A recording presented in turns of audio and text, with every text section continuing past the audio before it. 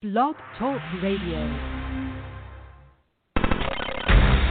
Live from Fort Bragg's backyard, this is the show that put the 110 Nation on the map.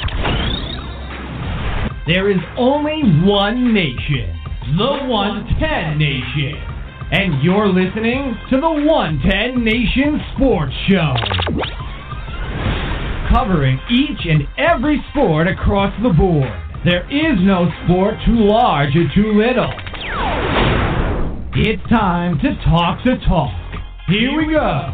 Here's the man, the founder, and your host, Mr. CJ Sports.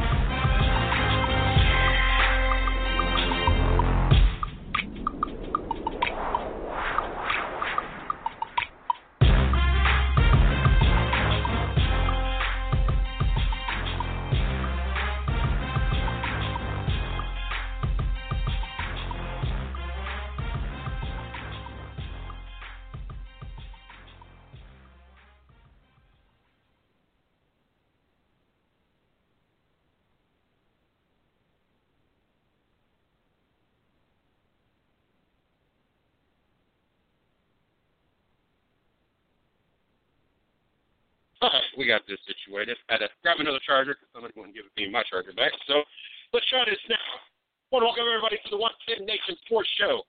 I am your host, Mr. Sport. You can follow me at DJ Sports 1. You can follow the 110 Nation at 110 Nation. Check us out on Facebook. My personal fan page, Mr. CJ Sports.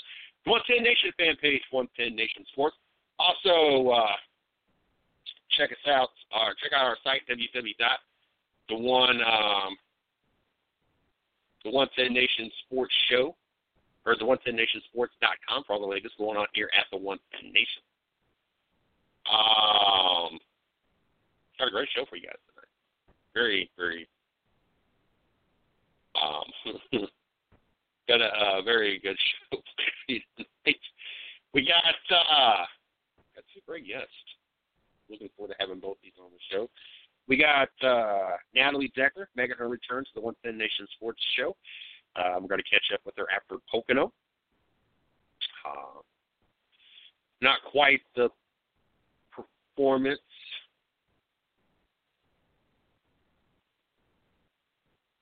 I'm not muted, though. Let's try this because I'm getting a message saying I'm muting myself. Mike, can you not hear me? Yeah, I got you. Okay, I think I was muted. We got Natalie Decker joining us. Not quite the performance, mechanical issues. We'll get the details on that. How her trip back home to Wisconsin went, and see what the up and coming plans are. And then at 9:00, we got Hannah Newhouse. It's been a while since we've had her on the show, as she's been working on some other whatnots, and been doing a lot of traveling and doing a lot of media. So looking forward to having her back on the show and see what she's exactly what she's been doing, what she's been getting into, and I'm looking forward to just catching up with her. Of course, Mike's.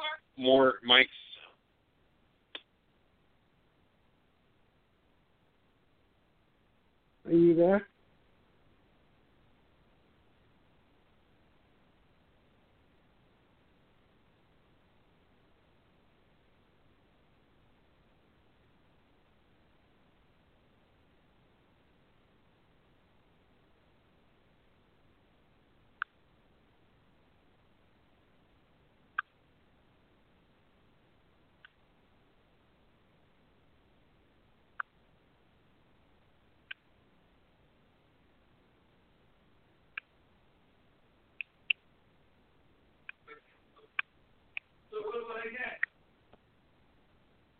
Go ahead and do your part, Mike. Okay. I lost you again for a while. I don't know what's happening, but anyway, we got a good show on Friday. First of all, I want to thank Dylan Stoyer for coming on last Friday night. A young man, very, very interesting man to talk to. 15 years old, as I said. and he has a bright future ahead of him, running 2 cars this year. Friday show, we hope to make up. We only had Dylan on Friday night. Hope to make it up with 3 guests. Invited 3. We'll be inviting 3. Number 1, Jack Hanley, who is from the Blunderbuss division. Bruce Knoll from Riverhead as well. I want to talk to him. He is the flagman, the actual assistant flagman for Riverhead Raceway. And also a note, if I can get him, over at Wall Stadium on Saturday night, Jimmy Blewett won the modified event, and what sticks out in terms of his season right now, he's been a former guest on the show. He's won 4 out of the 5 modified division features that have been run so far at Wall Stadium. So I will try to get him. And so we should have about, hopefully, 3 guests for this week's show, which will make up for only having 1 on Friday night, as I had a B list of people who couldn't appear, unfortunately. But we should have a good show with 3 guests in 2 hours on Friday night. For that, you can reach me on my Facebook page, the Hot Laps with Stats pages, and the 110 Nation pages, and the blog site, along with my Twitter account, which is @Stats108. I will put up a golf story that I'm working on and my racing blog probably tonight. Both. I had life get in the way today. I had an appointment I had to go to. So I'm just getting back and so forth, and I will put those things up this evening. I put some stories up from ESPN and from SI that CJ and I will talk about also. That's up on the 110 Nation page for you to read and for CJ to read. And, of course, we had an interesting weekend with NASCAR. Also, I want to say to Chris Turbish, who's been on the show, he also drives a truck for Dave Koenig. He had a rather hectic ride. I will put that photo up, CJ. Major late model wreck at Riverhead over the weekend. Luckily, Chris walked away unharmed, which is another testimony to, again, the safety of these cars, as we've talked to a number of late model racers as well, CJ. And when you see the nature of the wreck and the car, what it looked like afterwards, you wonder, as all racing fans do at times, how the person walked away. But luckily, Chris is fine. And I don't know how fast he will rebuild the car, but knowing that team, they'll get it together very quickly. But again, happy to know and see that Chris walked away from that.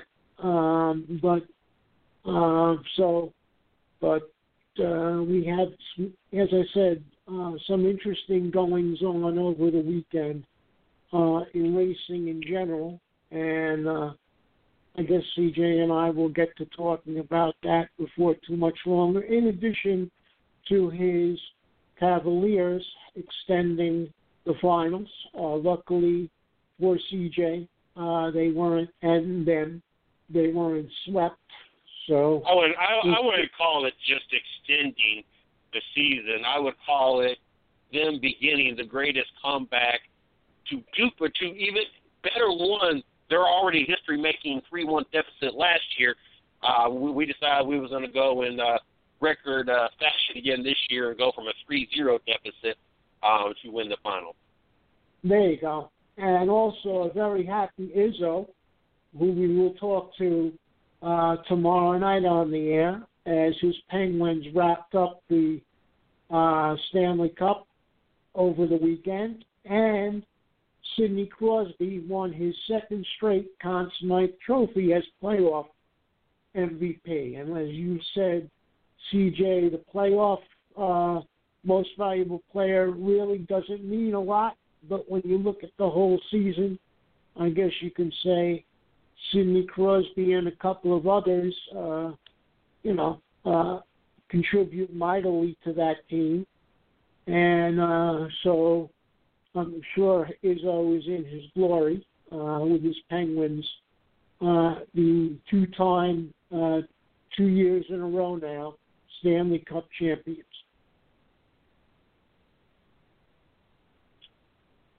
Oh, glad to be back here. I do apologize for the whatnots in the beginning. Had a very rude person in the studio, and so couldn't have my phone unmuted until they left the premises. So got to get things off to a shaky start, but I tell you what, I definitely need tonight. Definitely need to be in the studio and definitely need to be talking sports, especially after this last weekend and what this next couple weeks is going to be bringing. So looking forward to hanging out. Like I said, Natalie Decker here in about 45 minutes. Hannah Newhouse at 9 o'clock. I'm going to tell you what. Not going to lie, even though as exciting as it is to have Hannah join us tonight, knowing that Game 5 of the NBA Finals is going to be starting at the same time Hannah is in the studio, was going to prove to be a difficult task for myself. I'm trying to get into the whole Cleveland. I'm trying not to get overexcited about it, but I also know that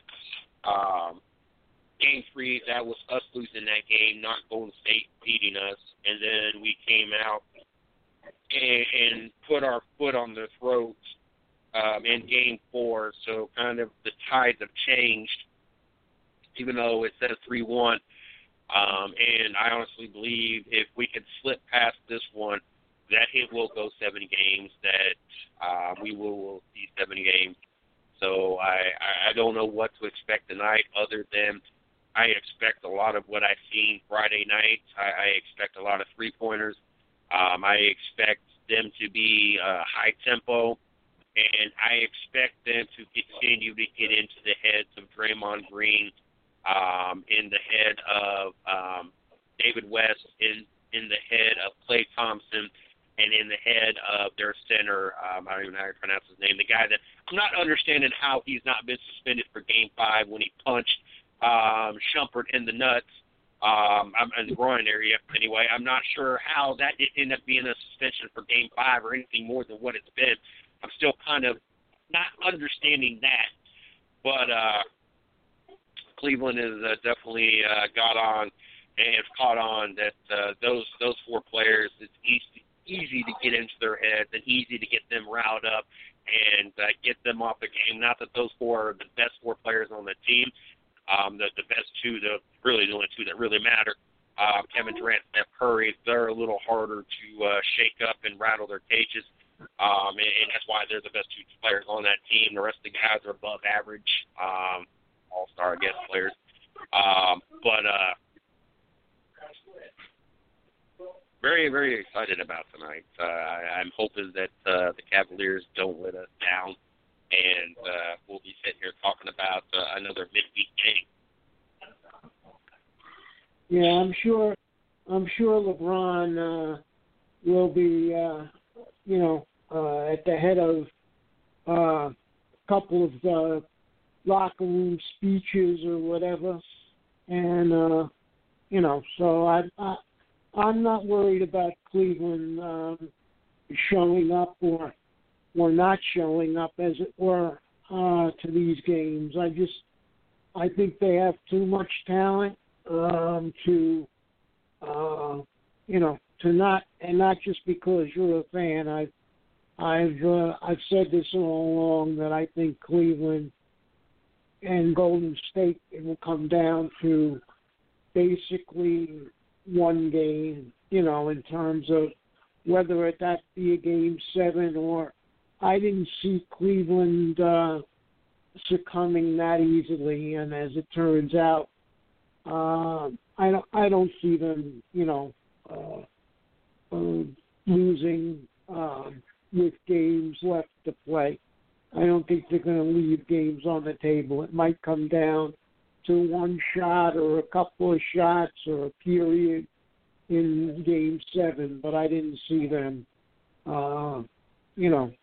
being swept definitely, and I don't think they'll go quietly. It's funny to me because we watched Russell Westbrook have a triple-double this season, playing like half their schedule against non-playoff teams.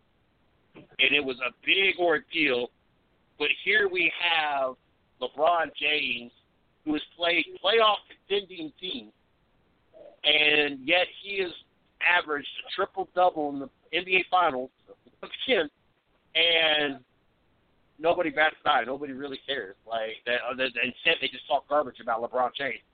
So we were supposed to appreciate Russell Westbrook doing all these games and averaging for the season when he played a bunch of mediocre garbage teams mixed in with some playoff teams. But we're supposed to talk garbage about LeBron James, who's done it against all playoff contending teams and against the Golden State Warriors. Well, I think a lot of that has to do with supporting cast. I mean, I think within the media, that the media takes it and says, well, Russell Westbrook has no help, which rightly or wrongly, I think they look at LeBron James, and I'm not saying it's his fault, but, he certainly deserves the credit, such as like Michael Jordan did for really leading the Bulls as far as on court, okay? But I think the problem with a lot of these guys that take precedence and seem to be media magnets, okay, is there's a certain element of jealousy with the fans too, and possibly some players when you look at it with the publicity they get, okay, and I think some of it too is, knock the top guy off the pedestal. And I really feel that a lot of it, whether it's from the fellow players or fans, I think a lot of it has to do somewhat with jealousy. I really do.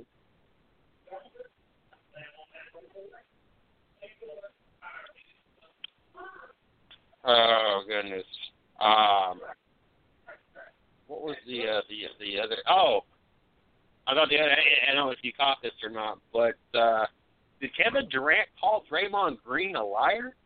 According to reports, and according to Draymond Green, after in which a lot of people have come out, if you watch Uninterrupted, with Skip Bayless and Shannon Sharp, they both called him a B.I.T. you-know-what for doing this, but after the Game 7 loss, Draymond Green said he called Kevin Durant, basically was recruiting him right after they lost, which has made him catch a lot of flack for being not so manly and just manning up and playing some basketball. But then Kevin Durant, in a post, in an interview I watched the other day, and people were questioning whether or not he's just calling Draymond Green a liar. He denies that Draymond Green ever contacted him or called him after Game 7. Did you see that? I think, yeah, I saw bits and pieces of it, CJ, and that's just, I have to say, it didn't surprise me because Draymond Green is known to rub people the wrong way, and it doesn't surprise me that, yes, okay, from the opposition, you could definitely rub people the wrong way, but it doesn't surprise me that his mouth gets into trouble with teammates as well.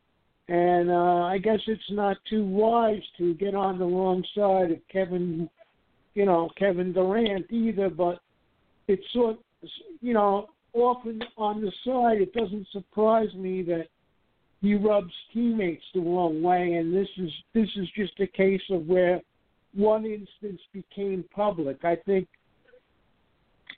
we might be, we wouldn't be surprised if we were part of the media in, the Oakland area and covered him on a day-to-day basis or the team on a day-to-day basis. I don't think it would be a surprise that there are a certain amount of teammates that also he rubs the wrong way. I'm not surprised by that at all.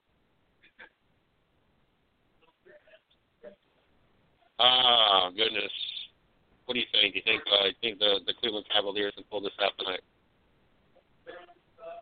I don't see them, losing this game. I mean, they've had their backs to the wall so many times and had people say, okay, well, somebody finally got the best of them, and somehow it's very strange to me, CJ, that teams don't like. It almost seems like certain teams don't like to have it easy. Okay, you could say if they have big leads and they dwindle, the leads dwindle. It's like some teams don't know how to deal with success.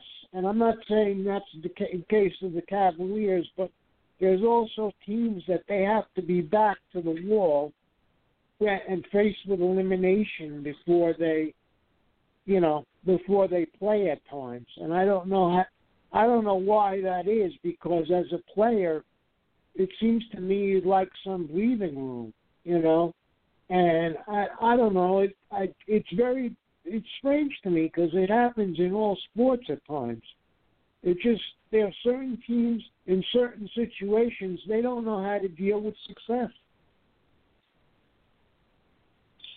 Crazy. The last 7 players to have 40-plus in the NBA Finals is Kyrie Irving and LeBron James. I thought that was an interesting, especially knowing that Steph Curry's been in the NBA Finals, knowing that Kevin Durant's been in the NBA Finals, knowing that Klay Thompson's had some good games throughout his career that was in the NBA Finals. It kind of surprised me that the last 7 players to have a 40-plus game in the NBA Finals have been either Kyrie Irving or LeBron James, and that's it. Yeah, I mean, that was surprising to me as well, because you look at the cast that the Cavaliers have. You think that you'd think as a fan, again, looking from the outside, and you would know more than me, watching the team on a pretty much daily basis all throughout the playoffs and all throughout the season, from training camp on forward, that it be Kyrie Irving all the time. Not to say he's not good or not a good player, but you would think with his supporting cast that at some point with the whole entire cast of the Cavs have, that at some point somebody else would step forward and have a good game. But it always seems to be Kyrie Irving that's digging them out of a hole. If it's not LeBron, it's Kyrie Irving.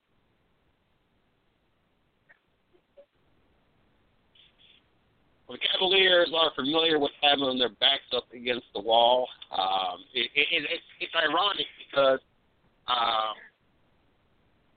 as easy as they make it seem at times, other times it seems like they make it more difficult for themselves. I remember a couple years back that Kyrie Irving and Kevin Love both get hurt, and LeBron and company, do the unthinkable and win a couple games, and it looked like, they were going to give Golden State everything they could handle before it just got to be too much, and LeBron couldn't do it all himself.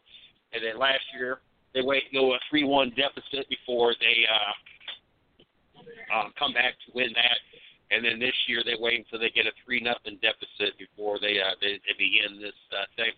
How funny would it be, though, to watch Kevin Durant leave an Oklahoma City Thunder team that was up 3-1 in the Western Conference Championship to Golden State and lose, to go to the team that was up 3-1 in the NBA Finals and lose, to end up being up 3-0 in this year's NBA Finals and lose. I don't think, and I'm not a Kevin Durant hater. Poor thing. I just don't care for anybody other than the Cleveland Cavaliers. But the jokes, the comments, the memes, the Facebook posts, the Twitters, the tweets, whatever, they will never be ending if Kevin Durant blows a 3-1 lead to go to a team that blew a 3-1 team, together blow a 3-0 lead. There will never be no end to that. Yeah, well, then you'd see the people saying, and this would be the mild version of what they would say, but you know how the saying goes, CJ, that the grass is not always greener on the other side? Well, yes. There you go. Those type of comments are going to come, ad infinitum, as you say. It just, you moved on, thinking you got a better situation somewhere else, and it bit you in, it bit you, and that's, and that would be ironic, though, that, like you say, with the same situation in the other direction in terms of the deficits. Well, let's play around the sports world. As Mike was blowing up my Facebook feed earlier, we were trying to reserve the NASCAR talk for in between Natalie and Hannah tonight. So let's outside of Pocono this weekend, which we had 2 interesting races, and we had one hell of a finish for the truck series that was somewhere else. What else in the sporting world do we have that we need to jump into tonight, Mike? Okay, interestingly, in football, and I read about this, I guess it's a free agent pickup, and Eddie Lacy, who used to be with the Packers and who went over to the Seahawks of all teams, as we talk about the differences that the Seahawks have had within their locker room. Turns out that Eddie Lacy had a weight problem, or maybe not a problem, but he came in at a weight. It wasn't a surprise either. Right. Come to find out, there's none of that. We all knew this. Well, in terms, I don't know what a football player would be a weight problem in terms of a running back. I mean, I know you don't want them to be built like like an offensive lineman, but the idea of the story was that he had an incentive to meet to get a financial bonus to get in under a weight as of Monday, which was today, and he did indeed make weight, so he gets a financial bonus from the Seahawks for making weight. Now, he's got to, I guess, maintain that weight, but they basically put a deadline on him to reach the weight, his playing weight that he will be playing at or attempt to play at. And again, I didn't get all the details about the money, but there was an incentive for him monetarily in his contract. If he made weight by today, he would get paid an extra amount of money, and he made weight, and so Eddie Lacy is down to his playing weight, and now between now and I guess training camp, he's got to maintain that weight. At least when they go to training camp now, he's got to report at that same weight. and that would be considered his playing weight. Apparently, Pete Carroll set that weight for him.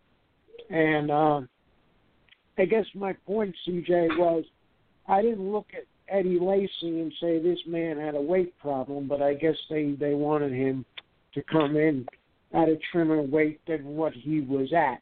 So bottom line, he made weight and will get financially rewarded for it on top of his free agent contract.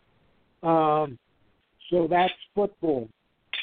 Baseball, Matt Scherzer from the Washington Nationals, who happens to be in my Mets division, but he is the third fastest pitcher to get to 2,000 Ks in a career.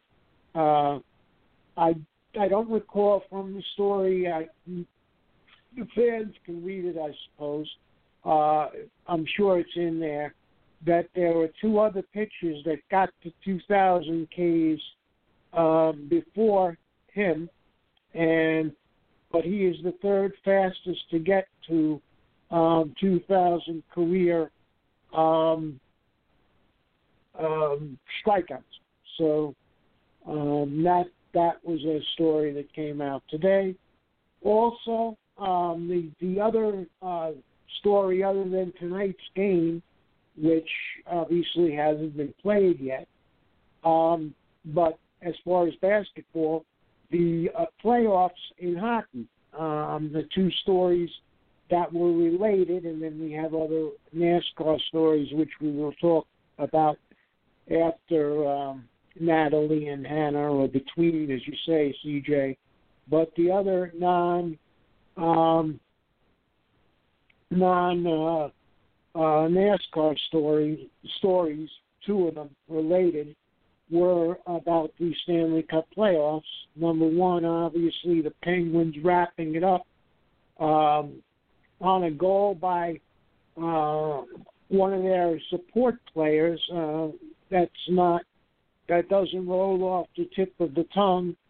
It came down to like a shot in the third period with like a minute left or something like that. They took it to the very end and ended up on the goal winning. And also, again, related, there were two stories.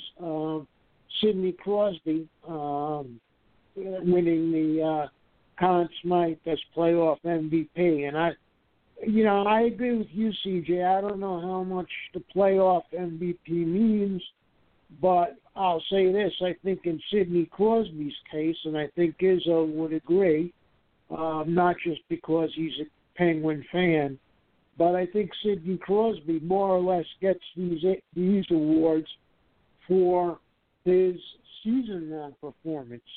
But they consider it a playoff MVP, I guess because it's always been categorized that way. But for someone like Sidney Crosby, it almost seems like he's given these awards because he performed so well all throughout the season.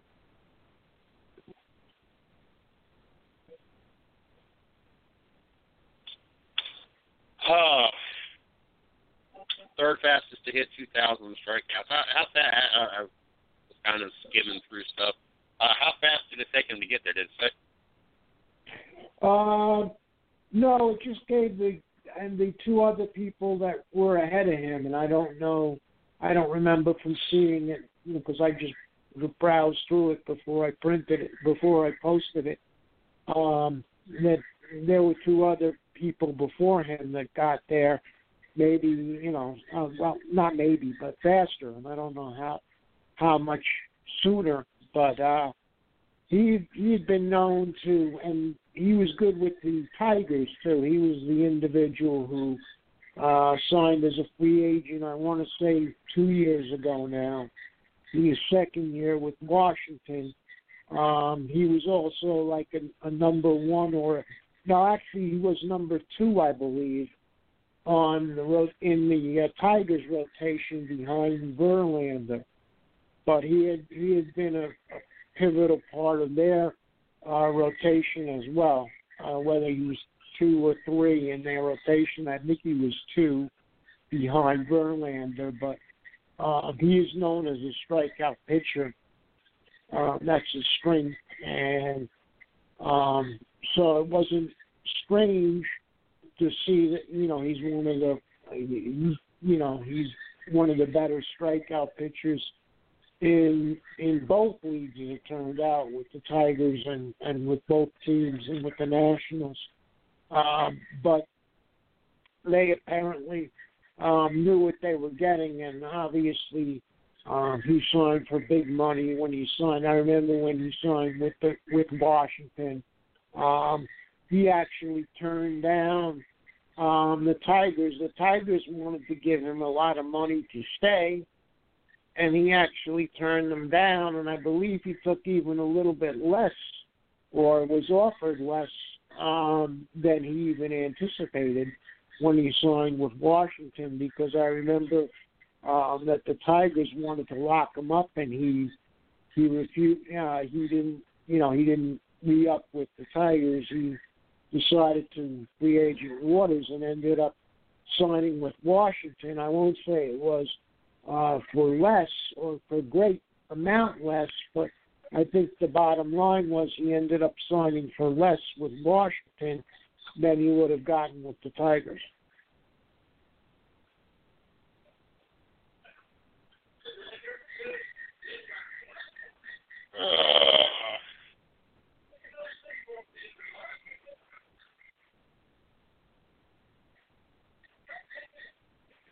I know everybody in Cleveland must be fixated on the Cavaliers right now, and rightly so, but how are the Indians doing, CJ? Are they holding up their end of the bargain with their division? I know when game one they were second place in the Central.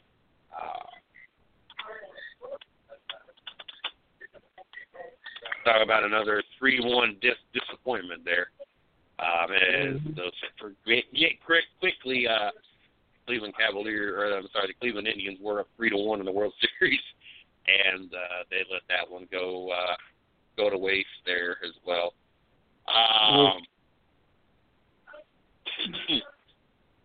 I'm going to do this as I'm pulling this up real quick, because I don't recall we did this at the beginning of the show, and I do apologize.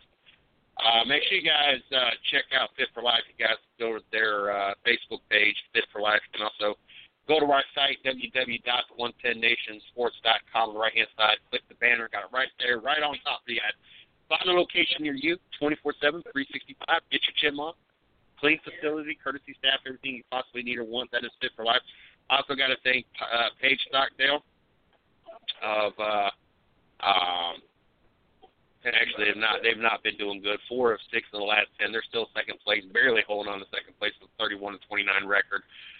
When the playoffs, the NBA Finals started, the Indians were up 4 games above 500. Now they're only 2 games above 500. You can find Paige Stockdale on Facebook, or you guys could go to our fan page, find her post. She posts 2 or 3 times a day. Get her information, or leave a comment. Want a healthier, more fit 2017 U, 40% off for life. Great products, all natural products.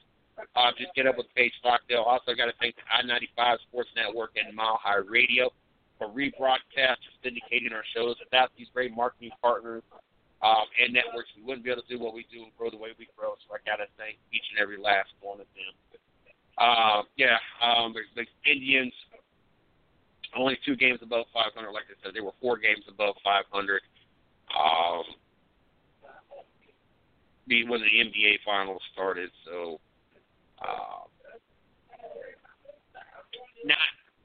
not so hot. As they were 28-24, they're 31-29. They're 3-5 in the last 8 games. So I don't think in that division you have too much to worry about. I don't see any teams like doing better than at the end of the, we'll see what happens by the playoff time. But I don't see any teams that are really stronger personnel-wise than Cleveland in that Central Division. That's historically been a weak division that Cleveland has at least locked up pretty decisively in the regular season. And I don't see any of those teams in the Central having improved themselves that much in terms of getting past Cleveland at this point. We'll see what happens, but I don't think you have too much to worry about in that division, CJ. On the Eddie Lacy thing, which we all know he had a weight problem. He had a weight problem in Green Bay, and that was part of the reason why he didn't play much and why he eventually departed Green Bay. Lacy's one-year deal includes bonuses tied to 7 weigh-ins. The first one took place May 15th when Lacy needed to weigh less than 255 pounds. He earned the $55,000 bonus by weighing in at 253. During the season, Lacy's weight clauses are tied to him being at 245 pounds or less. Pete Carroll has said he wants Lacy to play big, just not too big. Whatever he likes, that's what I like. Lacy said earlier this month he's been known for doing the P90X on top of in addition to working out and training with the Seahawks. I have experienced the P90X, the original P90X. Great program. As a matter of fact, I didn't really realize how much fitter I had gotten and how much weight I had actually lost while I was doing it. I happened to take the picture at day 1, day 30, day 60. I can't remember if I actually made it to day 9. I know I didn't make it 9. I think I made it 60, and then work and everything changed up, but I didn't. But I took pictures of at 1, 30, and 60, and I looked back on them later on and honestly was kind of blown away by how much progress was made, where you can see the weight loss, you can see the toning and the slimming down, and the definition and things that were going on. And I so kicked myself in the butt for not completing that or keeping up with that. But definitely a great system, a great workout program for any of those out there that want to know, does the P90X work? You got all these stupid infomercials left and right out there. I can testify and be a testimonial to the P90X that, yes, if you follow the workout program and you follow their meal plan or something similar, and when I did a different eating plan, that somebody from GNC had put me on. He wasn't trying to sell me anything. As a matter of fact, I didn't even buy anything that day. He had told me what he had done to lose weight, and I went on his eating plan. When I went to the store, I was totally lost. I was like, how am I going to? And I'm looking at label after label after label. We must have been in Walmart 2-3 hours. And it started to click, and I started to find the items that I needed to use for his particular eating program that he had put me on.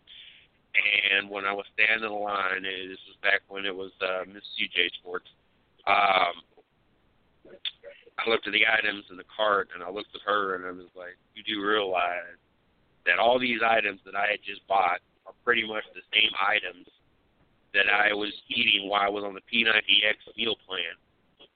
So I have a more efficient eating plan, so you don't have to buy all that. They give you a meal plan basically to have a regular meal. I think it was a regular sized meal for 2 or 3 people. With this meal plan, I basically had the same items, but I could prepare it around one person and fit it into my schedule and my eating schedule. So, but for those that are interested, yes, the P90X program does work, and definitely compliment them on that. The Seahawks and Lacy agreed to a 1-year contract that includes $2.865 million guaranteed. Lacey can earn additional $2.685 billion through incentives, including the weight clauses. So obviously, we'll definitely be keeping up with that this year, as Eddie Lacy's going to be a big part of the running game for the Seattle Seahawks, and obviously the weight is going to be a big part to whether or not he gets to perform, how often he gets to perform, and to what level he performs. So interesting. I thought that was a really interesting thing, and it's good to see him, trying to get things together and try to make it where he could be in the NFL this year. The two things that stuck out to me in the article, again, I knew there was a monetary incentive. I didn't catch how much, but I knew that he was on a weight schedule in terms of different dates and having to meet a weight, predetermined weight by that date. And also, they had asked him in the article, the reporter had asked him, what got your weight out of control? And he very quickly blamed the fact that he was from Louisiana and loved good cooking. So obviously he knew what to blame it on. But and then I was going to ask you. You mentioned the plan that you were on. I was about to ask if you would if you wanted to email the Seahawks and put them in touch with Paige Stockdale. But I guess he doesn't read our pages or whatever. But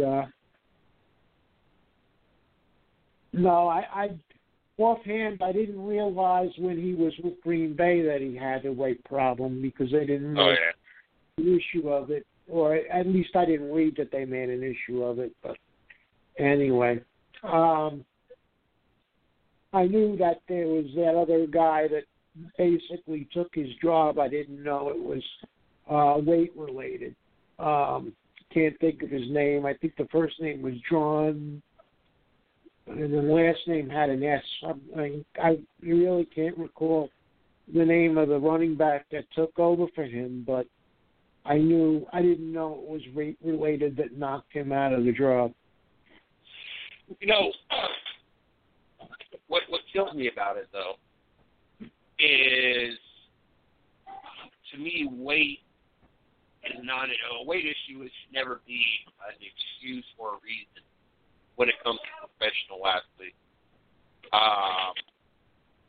You get paid millions of dollars to include professional entertainers, such as WWE. Weight should never be an issue, because this is what you get paid to do. This is what you get. This is how you make your living.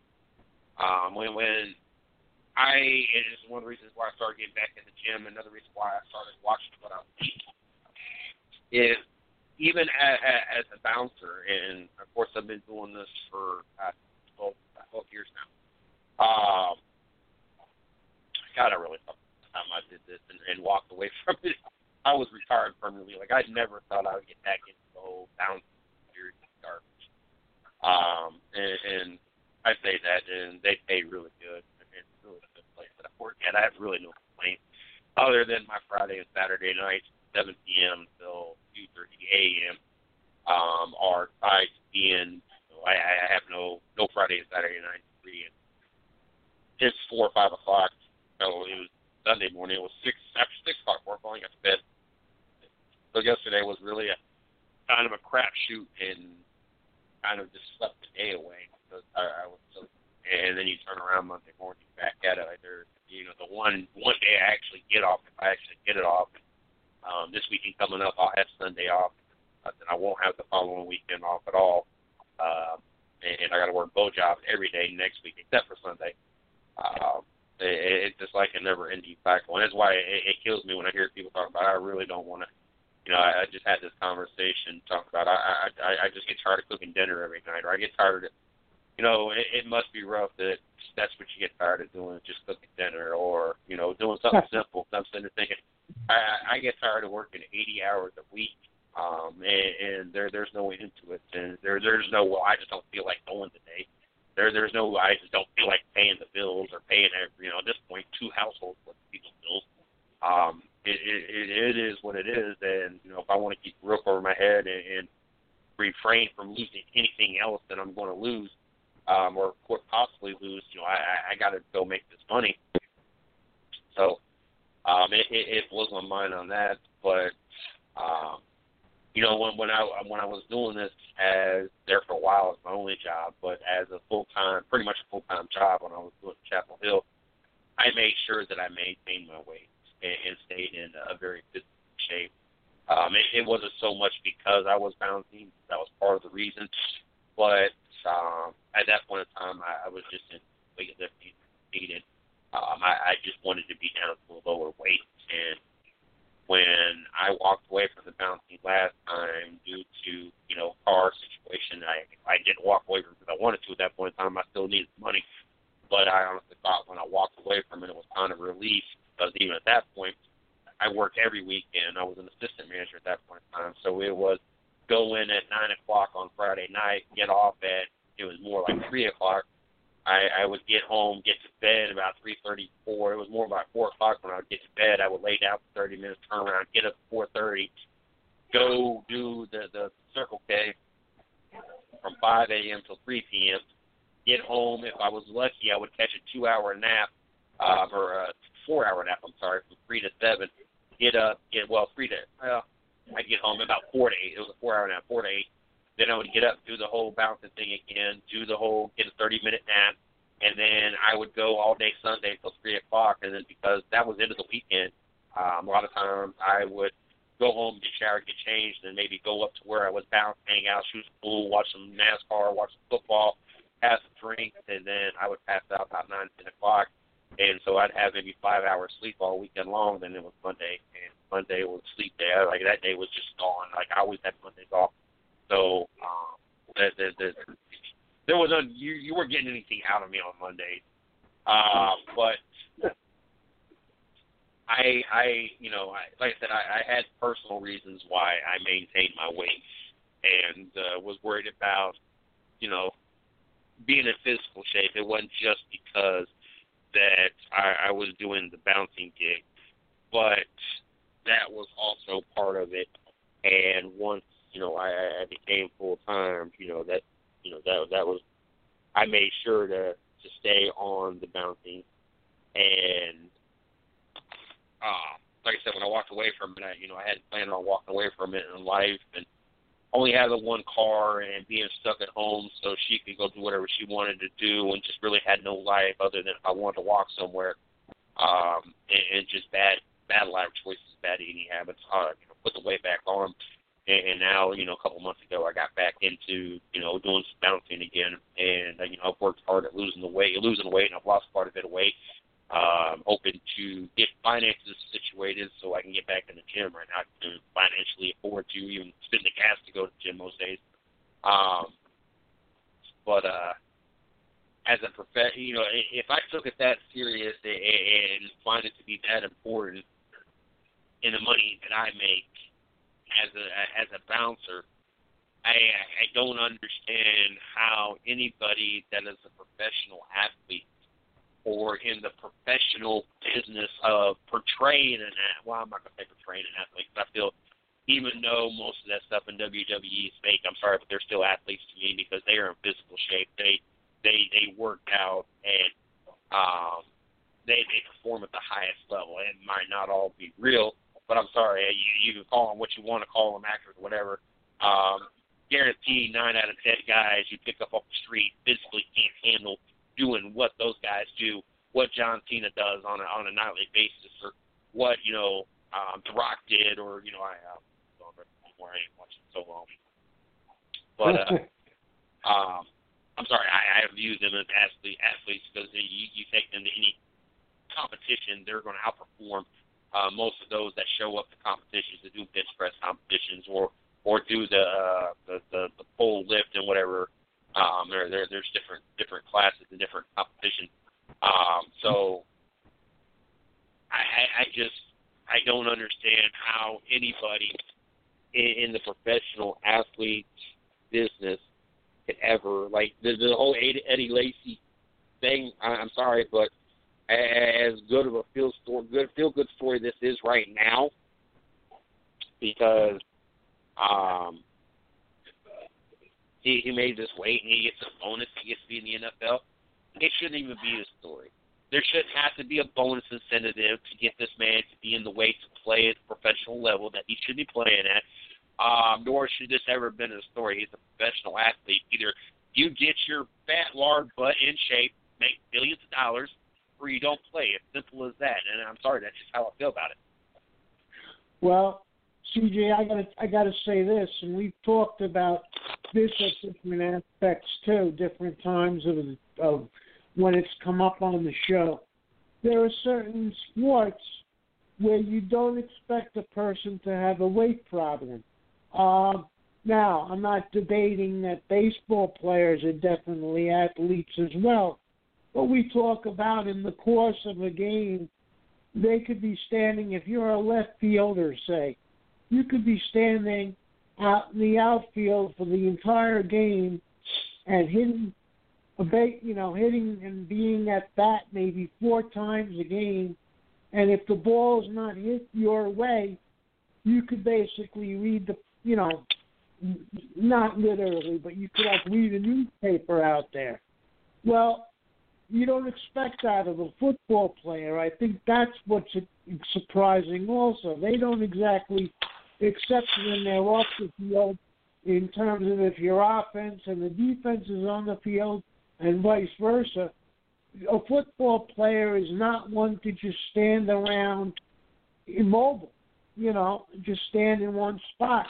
And that's the thing, too, that within the game itself, you don't expect them to have a weight problem. They're not exactly a sedentary group.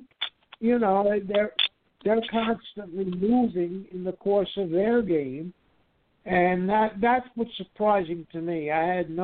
Obviously, you want your offensive linemen, your defensive linemen to be, big as houses. That's another situation. But you don't usually see a running back with a weight problem, No.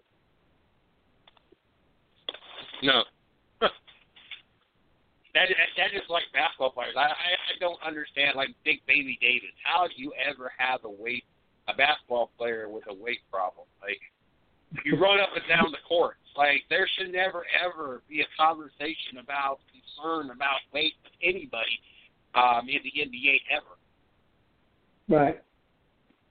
That's what was so surprising from my era, CJ, and probably you might have seen this individual play early on, Darryl Dawkins with the 76ers, and I believe he played a little bit with the Nets as well at the end of his career. But he was and Charles Barkley at one time too was known to have a rather large abdomen as well. And so, but that's like you say, running up and down the court constantly. You wouldn't think of a basketball player having a weight problem. I mean, I can understand baseball players, and I know I'm gonna piss off the Major League Baseball fans out there, but I'm sorry, Major League Baseball to me is like one of the most least physical sports that there's possibly is. And I grew up playing baseball. I played probably a good 5 or 6, maybe even longer years of baseball growing up.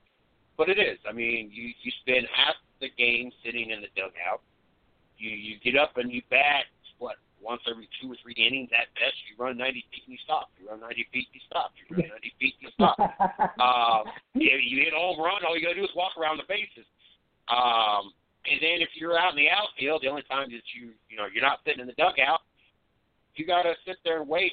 If you're out on the field, you got to sit there and wait for the ball to hit. If your pitcher does his business, then you might stand there the whole game and not use any physical energy. And then if they do hit the ball, then it's only if the ball gets hit to you You run the ball, you throw it, and you're done.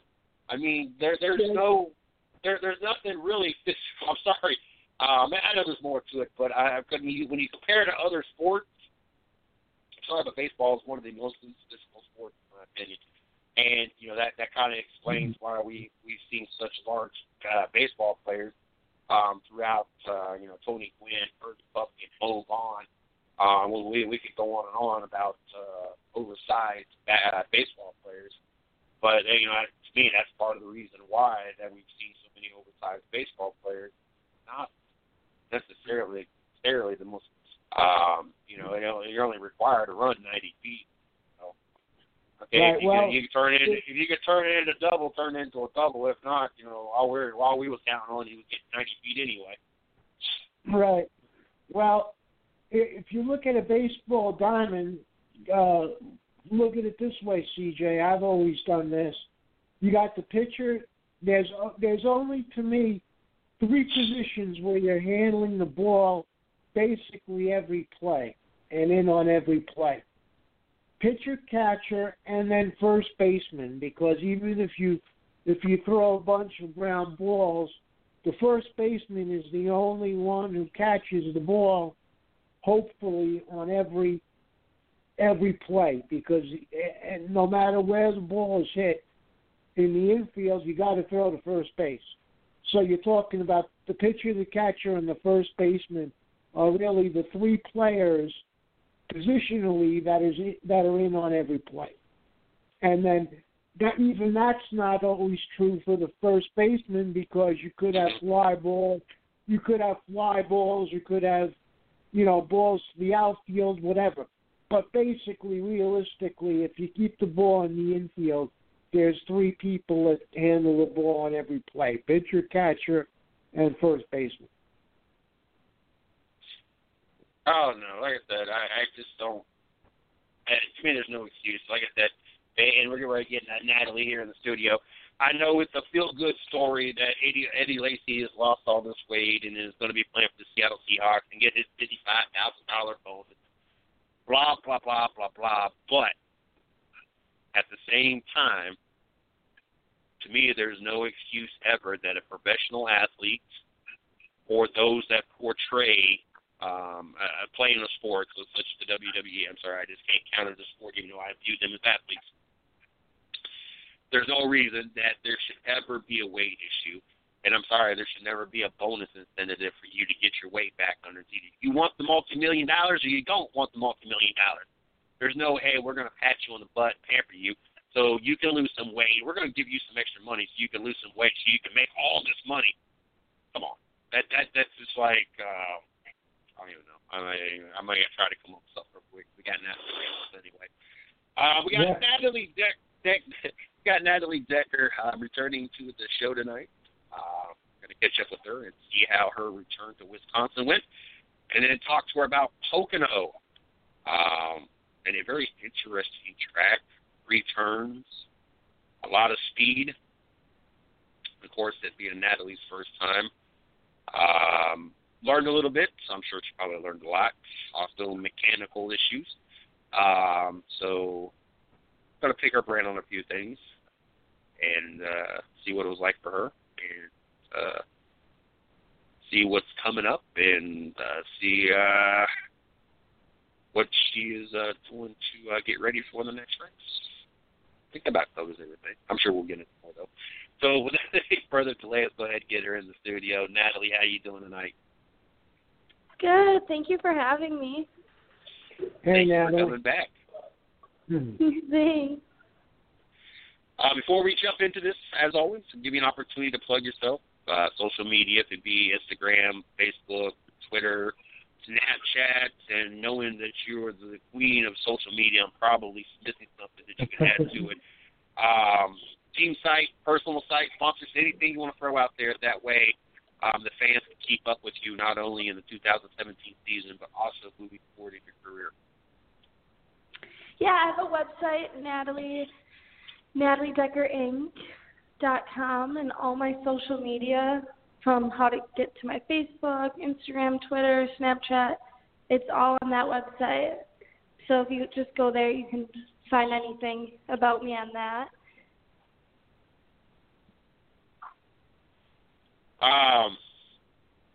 First things first, before we jump into Pocono, in between Elko and Pocono, I believe I'm saying that right, you went back home and raced as well, didn't you? Not in between Elko and Pocono. I went straight from Elko to Pocono, so I didn't have time to race my super late back home. The last time we had you on, though, was it right after Toledo? Yeah, it was right after Toledo, and I did a few super late model races after Toledo before Elko. Okay, that's what it was. Gotcha. Let's begin with that. Went back home, did some late model races. How did that go for you? How did it feel to go back home and be back on some familiar track, especially after doing some tracks that you've never done in a car that you've never been in? What was it like to go back home and be a part of something that was familiar for a change? Yeah, it was good to be in my familiar super late models that I've been racing for a few years now. But we were at a track I've never been at before. We raced at Jefferson with the ARCA Midwest Tour, and I fell in love with that racetrack. It was so much fun. We were running really good all day in practice and in the race, but our brakes went out within like 20 laps into the race. So we didn't get to finish it. We had some bad luck. But other than that, with the super late, it's been going really good. We've been really fast, but we've just had some bad luck with the car. What was that track like? What was it that you liked and fell in love with that track? What characteristics about that track that made you love that track? So 1 and 2 is really, really sharp and flat. You have to lift at the flag stand to make it into that corner. And then 3 and 4 is a little bit wider and more banked, and you run up by the wall. So it's you have to be really consistent and focus really hard on your points, or else you'll mess up your whole lap. Definitely sounds interesting, and definitely having to approach both those ends of the track differently. Then you went to Elko. Where is that track, first of all? It's in Minnesota. And what was that track? I don't really know where. I've raced there with my super late before. I've loved that track ever since the first time I've been to it. And you just have to be really smooth and patient there. And we were running really good there with the ARCA car. And then I think we got spun out with 20 to go or something. I think we were 7th or 6th when we got spun out.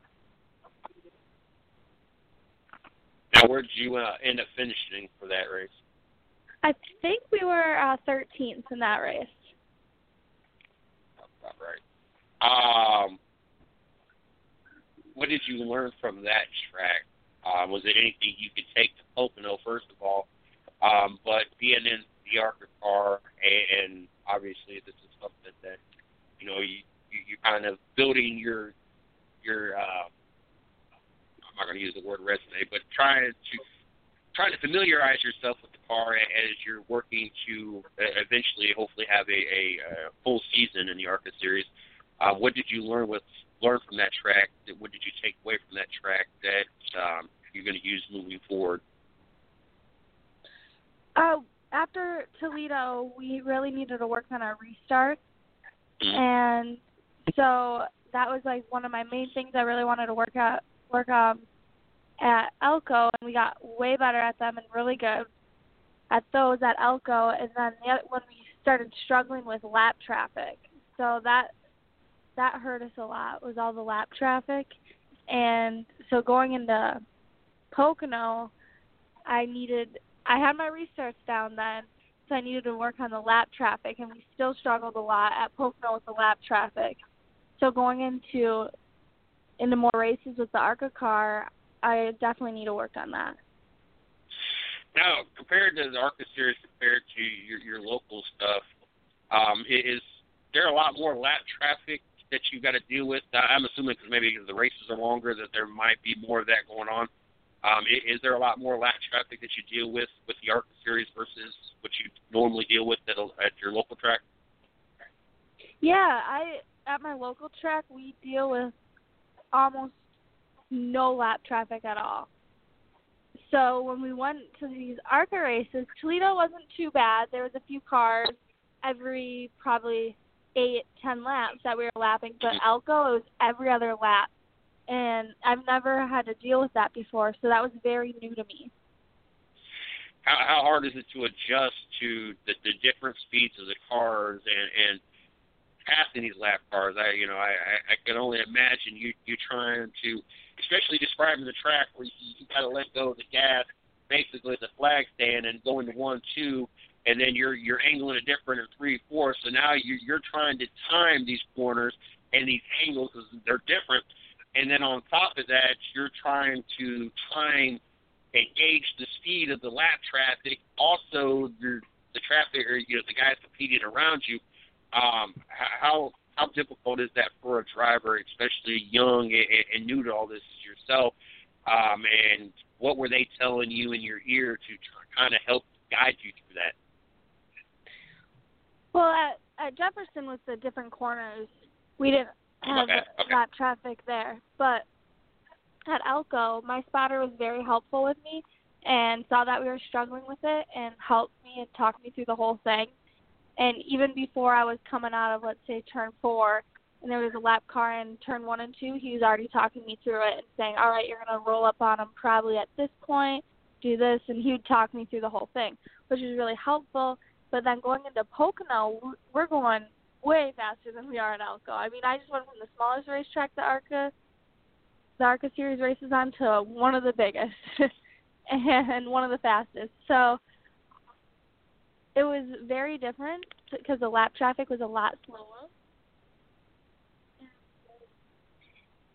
That I had a different spotter for, and he did very well. He talked me through the whole thing. And he didn't even know that I was struggling with lap traffic. We didn't talk about it, but he did a very good job on helping me roll up on them and pass them on the inside or the outside or follow this guy through. So it really helps with the spotter talking you through it all. Now, I'm going to take a break there for a second. I'm going to let Mike jump in before I even get into Pocono. I got a lot of questions about Pocono. Mike, go ahead. Yes, hi, Natalie. I just wanted to ask you a couple of things relating to Pocono because that's the one track I know of, being from the East and actually having gone to Pocono for once for a modified race. I'm interested in your thoughts, having raced there for the first time in an ARCA car, about the different corners, because Pocono is known to have, even though it's an oval, they call it a triangle because of the 3 corners and how tricky it is in each of the different corners. How do you feel you adapted to that situation with the 3 corners being so different? Yeah, I now know why they call it the tricky triangle. It is very tricky. 3, there's no turn 4 really. So 3 was the easiest for me. I got that down right away. And then after that, the tunnel turn then was where I got that corner down. And turn 1, all the way up until the end of the race, or until our tranny went out, I was still struggling with turn 1. That was the hardest one that I had to figure out. And it was the entry into 1, I could keep it consistent enough to set me up coming off. So it would just hurt me all the way coming up off of 1. And it would be like I would get it, and then 2 laps later I wouldn't. And then I would get it, and then so if I could go back there again, I definitely would love to, so I can get turn 1 down, because I love the tunnel turn. The tunnel turn is awesome.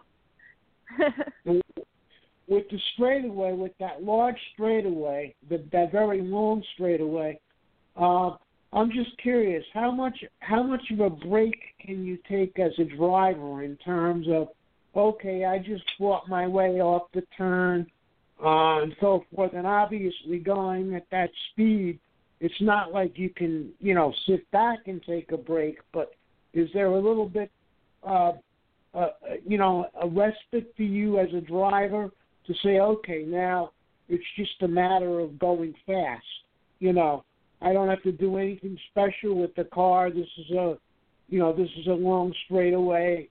Again, not that you can, stop being attentive, but it seems to me like you can, take a little bit of a break from the stress of, okay, what do I do now type of deal, correct?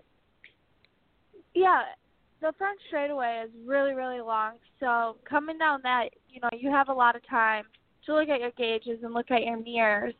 But other than that, it's actually almost harder to have that long of straightaway because you can lose focus so much easier. And that's the biggest thing is going down that long front straightaway, I think for me, is it's a mile long and you're coming to one. You can't even see the cones yet on when to lift. And then when you finally get there, you're like, it's like 30 seconds later. You're just going straight for about 30 seconds. Right. So I think it's actually harder just because you have to get yourself to focus so hard on something that's kind of, it's not simple, but it's a lot simpler than racing like on a mile track where you're constantly almost doing something. Right, and that's interesting that as a driver you took a different course than they thought you would take, because to me, and I've been around racing for a while, wrote about it and so forth.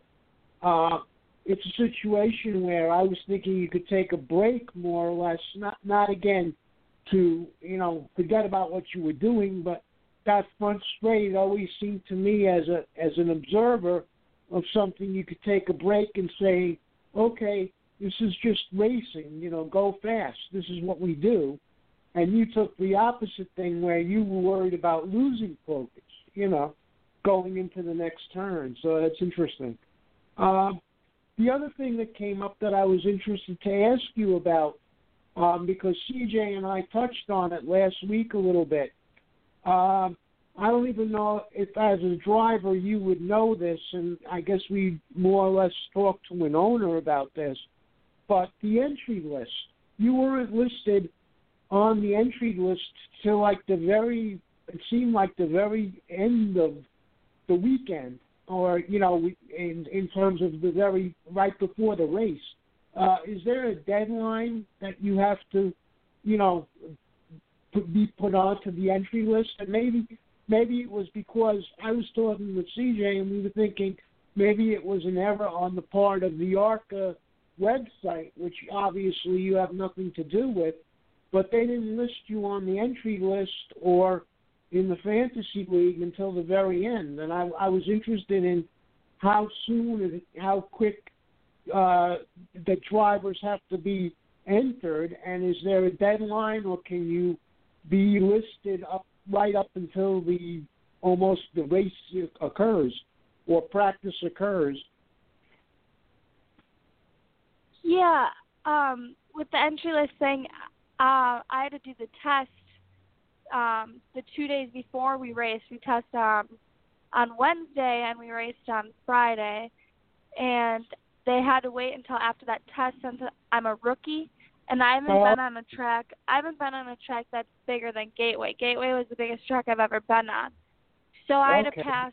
I had to pass kind of the test with ARCA before I could get put on the entry list. Well, there we go, CJ. There's our answer. I was always wondering about that, and obviously you had to be approved for the track, I guess, or approved for the distance. That was interesting because I hadn't seen your name, and for different reasons we were looking, obviously, and the CJ says to me, well, she's there. She told us she was going to be there, and I said, I don't know why she's not on the list, but that's the answer. So that's we thought it was more or less the fault of the website could have been wrong, and you just answered the reason for it. So, is there, based on your performance in these 3 races, taken as a whole, is there talk about any further, ARCA races this year, or are you currently working on that, or are they working on that, or what are you doing from here on out? Is there any plans? There's one more, isn't there? Yeah, we're doing Road America, so that's it for sure. That's right. For this year. And, next year I'd love to do a full season, and that's our goal. And I hope we can all make it happen, my team and everything, make that happen, because that is the ultimate goal, is a full season. But we have one more race to look forward to, and that's Road America. Okay. Now I know you said you had to wait until you did the testing before you could enter. Is there a deadline, though? I don't know if that really got answered. Do you know if there's a deadline? Like, you guys have to be, approved and entered by the time practice begins, qualifying begins. Do you know that answer, Natalie, or is that something above your pay grade? Yeah, no, I don't know, because they knew I was going to be there at the test, and they knew I was going to do the race if I passed the test, kind of, Gotcha. in a way, So I don't know what the deadlines are or any of that. I assume there would be one, but I have no idea. Yeah, we were both making sure we was going to pick you on our fantasy league, which we both got you on our league. We have every week that you've read. First question is, when we talk about Pocono, I know it's a fast track, and I know that front stretch produces a lot of high speed. Had you ever traveled at that speed before before you went to Pocono, or was this all new speeds for you as well as it being a new track? Yes, this was the first time I was going that fast. And I remember I was getting strapped in to my car, and there's already cars on the racetrack, and you just heard them go by on that front stretch. And I looked at that guy that I was putting on my window net, and I was like, wow, that even sounds fast. And I was, like, so nervous. And he's like, oh, you'll be fine.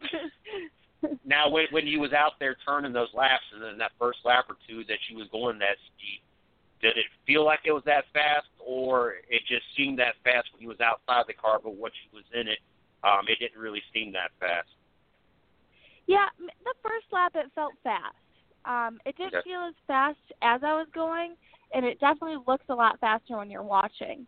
But once you're in the car, the track, the faster you're going, the bigger the racetrack, and it's just all blends together. You don't realize how fast you're going. Now, Pocono, and I don't want to take the importance of the other tracks. Obviously, the other tracks that you did, Toledo, and going to Road America, are helping build your experience to continue your career. But Pocono is one of those tracks that is on the Xfinity Series. It was this year. I think it was the second time they ran there. But on the Sprint Cup Series, the Monster Cup Series schedule, and obviously that's your ultimate dream is being out there on Sunday afternoon, Cup guys and girls. When you go to a track like Pocono that is on the series, is it a different feeling for you? Is it a little bit different versus these other tracks that the Cup guys never go to, or is it just the same for you out there?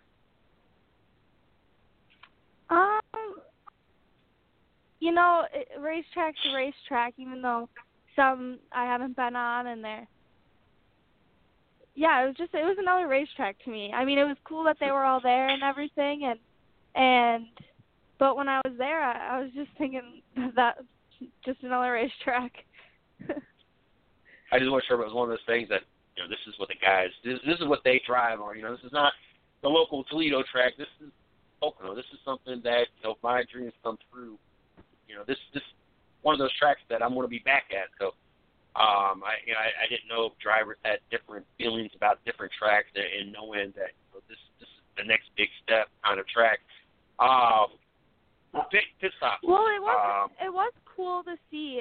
It was cool to see, the Xfinity guys and the Cup guys there while I was there, and that was really cool. And that made me even think more wow, okay, I'm here and I want to be over there, where they are in those garages.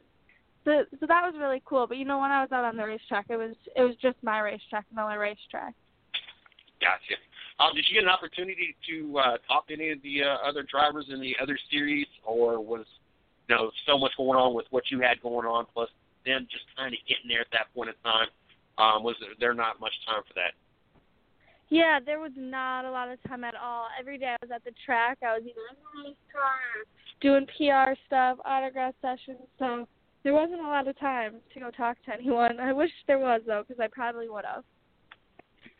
Natalie, I have a question based on, sorry, CJ, about, we talked about the configuration and the turns and everything. There was talk in the Cup Series about how in the pit stops, if you had a fast pit stop, you didn't lose a lap because of the configuration of the track and the long straightaways and so forth. Did you run into that in your race in terms of if you pitted, then not losing a lap or being on the same lap because of the configuration of the track itself? We did pit. I was speeding on the last segment of pit road. I think I was 1 mile an hour over, and we got a penalty for that, and that's what really hurt us then in the race at Pocono. And then it kind of went downhill from there. Then we lost a lap because we had to come back down pit road, and then our tranny went out. But I learned a lot through the whole race, and we were running good all day, better than I thought we were going to do, and my crew chief was happy, and I was really happy. Right. I was just wondering about that, if it played a role in the ARCA race as well, because they made a statement, about it during the Cup race, and I think even during the Xfinity race, about drivers pitting and not necessarily losing a lap because of the configuration of Pocono. So I was wondering if it came into play during the ARCA race as well. Yeah, I lost a lap when I came back down pit road for my penalty. How long does it feel like when you're going down, especially serving the penalty, knowing that you got to go back down pit road? How long does it feel like that pit road is when you're going back down there serving that penalty? Oh my goodness, that penalty felt so long. I felt like I was going for 3 minutes down pit road. It felt like it was never going to end. But you're going, I think your speed limit was 55, and it felt like I was going 25. How far did you end up going over the speed limit? Was it something you just barely went over, or was it just... Yeah, I barely went over, and it was the last, pit wall, the pit wall ends, and then there's a cone, and we had to go until the cone, but right when the wall ended, I started speeding up. Definitely just a rookie mistake. I had no idea. So, yeah, I didn't know pit road kept going. What was I know this is a hard question because this is a different track within itself, and the speeds you've never traveled before. I mean, obviously you learned something from the pit road, and that's something you'll take away. But outside of the pit road, the speeding violation, and going to the cone from now on, what else did you take away from this race that you feel that you'll be able to use? Maybe not at Road America, being a different type of track, but a familiar track down the line. One thing I'll definitely be able to take to bigger racetracks like Pocono and faster racetracks is when I would mess up in one corner, I just had to forget about it and just focus on the next, because it's so long. It took us 50-some seconds, 4 seconds to get around the whole racetrack. Those were about the times. And on a short track, if you mess up one lap, it only takes about 15 seconds to get around there, so you're fine. You don't lose a lot of time. But in Pocono, you do, and you can't beat yourself up over it, because you're not perfect. People, we are going to mess up sometimes. And when I'd mess up, I'd just get so mad, and, I couldn't forget about it, and I just had to. Road America, when is that race? I believe it's in August. So we got a nice little break, possibly a nice little break unless something else comes up. So what are your plans at this point? Are you just going to go back to Wisconsin for a while and run the local track? Or what are your plans now until then? Yeah, we got some cool little news coming up before we race Gateway, and that will be this weekend. We're racing Gateway with the ARCA Midwest Tour. So that's our next race, and then we'll just, do a few local races in the ARCA Midwest Tour until Road America.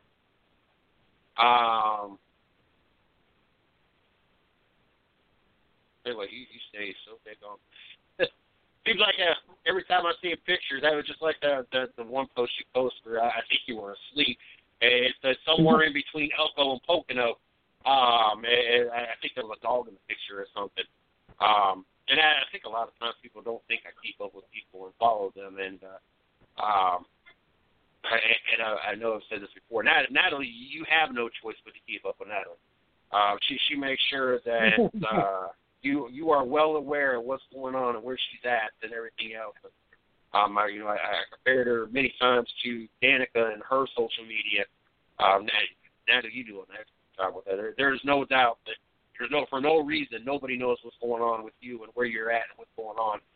I think our next guest is someone else that does a phenomenal job with that, and that's Hannah Newhouse. She's coming on here in about 30 minutes, and keeping up with her and watching her social media as well is always entertaining. Natalie, I want to, I know I say this every time, but 30 minutes flies so daggone quick. I want to wish you the best of luck. Congratulations on the 3 races you've gotten to do so far. Hopefully maybe something opens up between now and then that you get more opportunities to get more speed time as next year you wanting to get that full-time ride. But definitely want to wish you luck going to Road America and all the ARCA other events, the Mid-Atlantic, whatever you call them, and I'm kind of confused on what the difference is. I think you explained before. What exactly is the difference between the ARCA, the regular ARCA series, and the other ARCA series? So the ARCA series is like kind of national. It kind of follows like the Cup series. It goes to all the bigger tracks and all over the place. And then the ARCA Midwest Tour is a completely different car. It's a super late model, and it's just up in the Midwest. Now, do they have ARCA Midwest, or you said Midwest, but ARCA South and ARCA East and other divisions in this, or they're just an ARCA Midwest and that's it? I think it's just an ARCA Midwest Tour. But I think we kind of had a little bit of that discussion before. I just couldn't remember. But good luck on that as well. Keep us informed. Obviously, keep doing what you're doing on social media. I love following the chronicles of Natalie and everything else that you have going on. It definitely makes it easier for us to keep up with everything that's going on. Look forward to talking to you again, maybe after Road America. Always intrigued to hear about you and these new tracks that you get to go to and the new experiences. Not just read it, but actually get to have you go on and talk about it. But wish you the best of luck, and you enjoy the rest of your evening, and look forward to having you back again. Thank you. Take care, Natalie. Good luck. Thank you so much. Good night. Natalie Decker,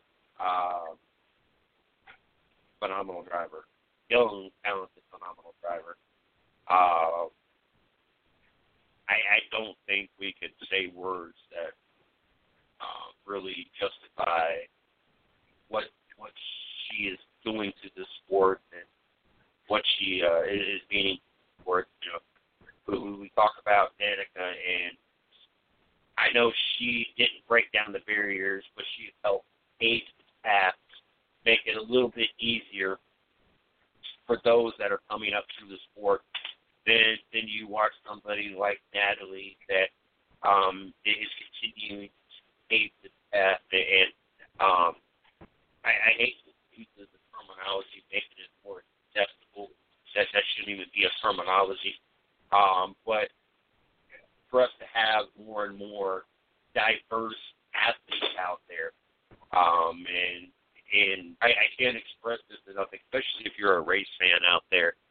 I can't express enough, if you really want to follow a race car driver and be able to feel like you're experiencing what it's like becoming a race car driver, you really need to follow Natalie, not only on Facebook, Twitter, and Instagram as well. I have the privilege, and I've been doing this for a couple of years now. I would have to even look, and it even shows when you like somebody or like their fan page. I know it's been a few years for me that I had started following her and on Twitter and I think Instagram as well. It wasn't one of those things that we got her on the show, and I've been following Natalie for a while, and then we got her last year on Racing with Big Sweat. Well, Steve Billmeyer. I don't know why I kept wanting to say Bill. Steve Billmeyer actually got her on the show, and I got an opportunity to sit in on that. And I think originally what drew me to her is I came across Paige, and I can't remember her other cousin, but I think it was Paige that I came across her Twitter handle first. And then that's when I fell across the other two Decker girls, and I followed them as well. And then I believe I like all of them on Facebook as well. But Natalie was the more aggressive one when it came to social media, and the one that kept coming across my timeline, and the one that was very interactive with fans. And it was one of those things that we were still at that point in time, even though we were starting to be established, as you're talking about us being, here for about 4 years at that point, and 6 years now. But I didn't feel that our resume was really deep enough, and this is going to say a lot about Natalie right now. I didn't feel that our resume was deep enough to chase somebody, get them on the show that had the backing, had the following, and had the social media presence. I know Mike, he has no filter. He'll go after whoever. I know Miss Lee, all I do is say a name, and Miss Lee will try their hardest to hunt down. Me, I'm a little more reserved. When there are certain names or certain star power behind those names, radio is great for me because I get to sit here and I don't got to do the face-to-face, and I don't got to do this and I don't got to do that. When I get to a track, I am not so outspoken. I'm not so, I've had an opportunity to talk to different drivers. I've had an opportunity to, do this, that, and the other, everything else, but not to the level that I should have at this point, and not to the level I need to be. I still view, and I know I should fire our company in 6 years. Half the time I look at it like, why is this person who has, accomplished this, want to talk to somebody that doesn't show out of the room, and we've been to God knows how many events, God knows how many athletes show, and we kind of solidified ourselves above almost everybody else that's doing this.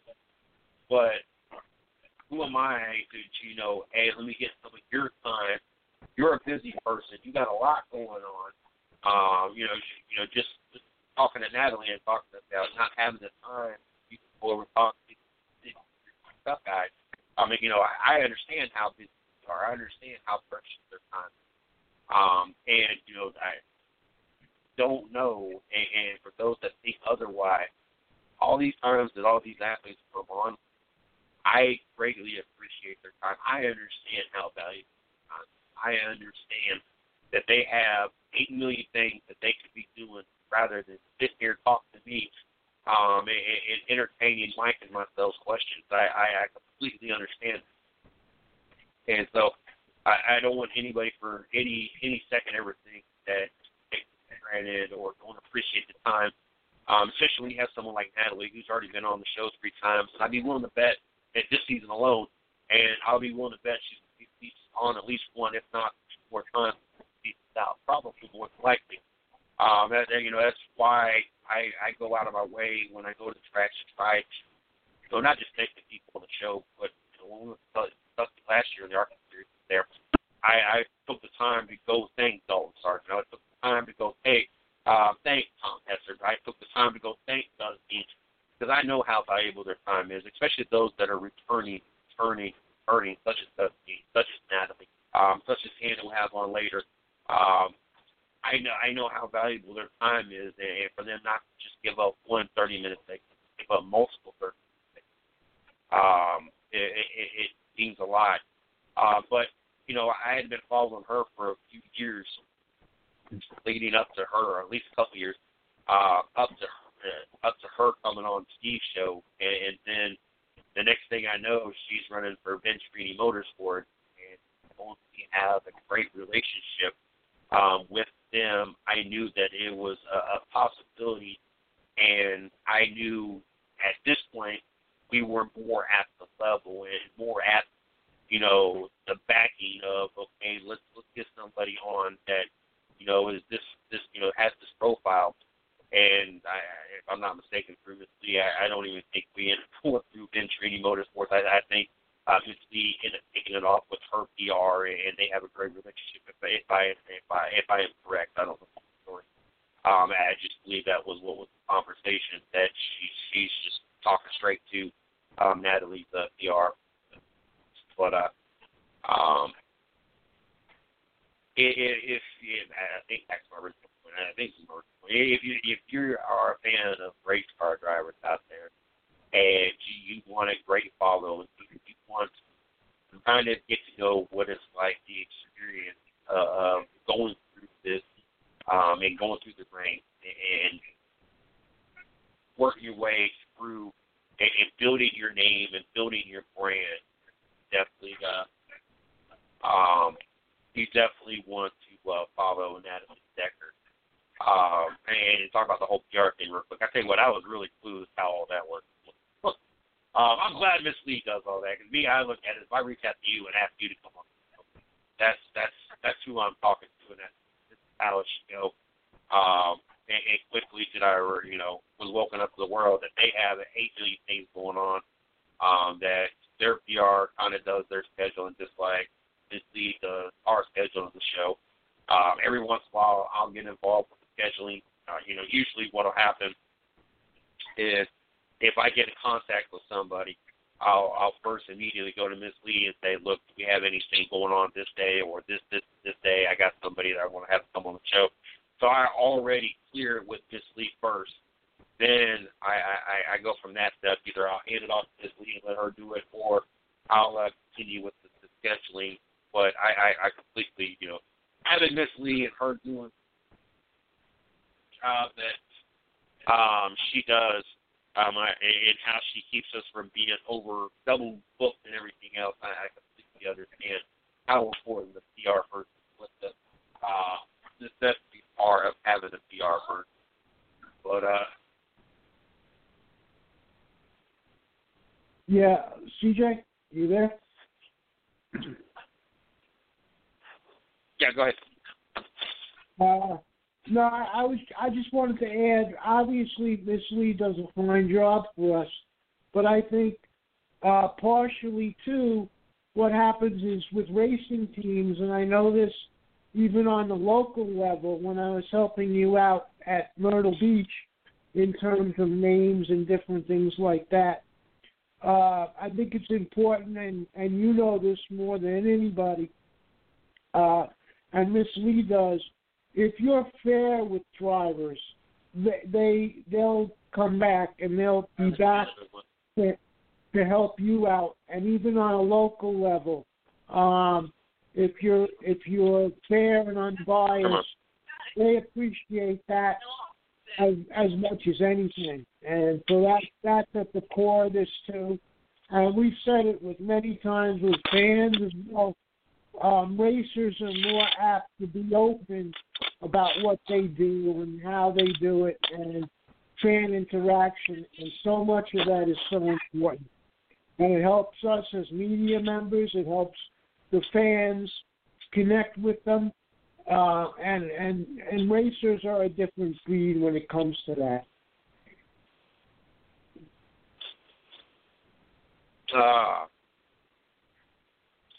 What was the most interesting thing to you about Pocono when listening to her talk? Because again, I'm more familiar with of all the cup level tracks. Pocono is the one that I'm,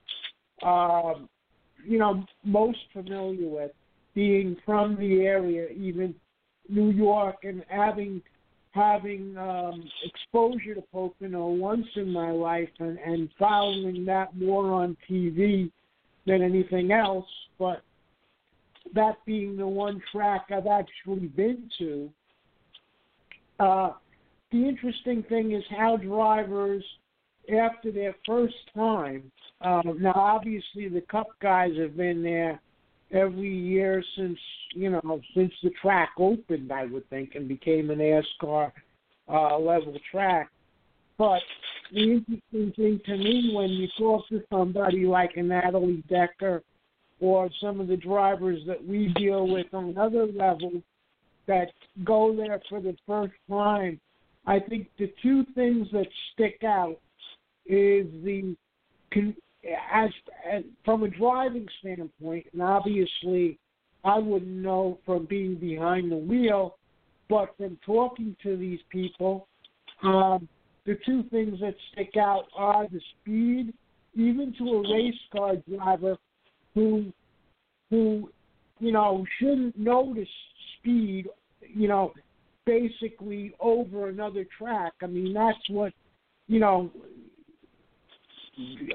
naively you could say if you're not a fan or not, really tuned in right away, you'd think, oh well, race car drivers they should be used to speed.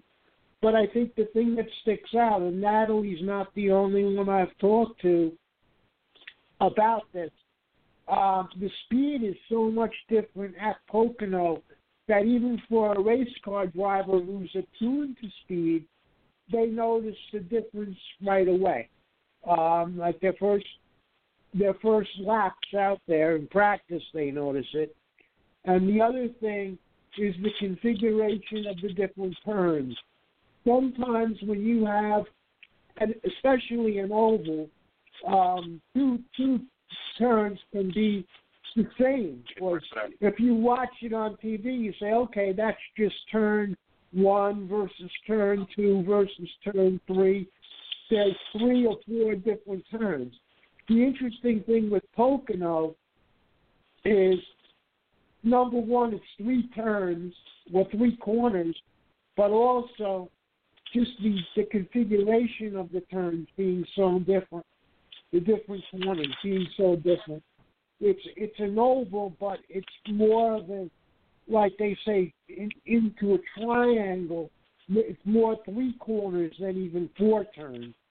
And so that's the thing that all the drivers I've spoken to about Pocono say that it's the configuration of the track itself, and even the straightaway, even that front straightaway, that real long front straightaway, it almost takes drivers by surprise. Like Natalie said, you can almost be lulled to sleep almost, or lose focus because that one straightaway at the front is so much longer, and with the speed you would think it comes on you faster, but even from the standpoint of being quick on the straightaway, they have time, like you said, if they're not careful, they can lose focus before that turn comes up again. That turn off the front straightaway. So I would say that's the two things: the speed of the track itself and the configuration of the actual layout. I think the speed was one of the things that stuck out to me. And I think the other is what it felt like pit road serving that penalty. I can only imagine going from doing speeds you've never done before to going down pit road, maintaining pit road speed after already being penalized and knowing that you got to even pay more attention and kind of even run.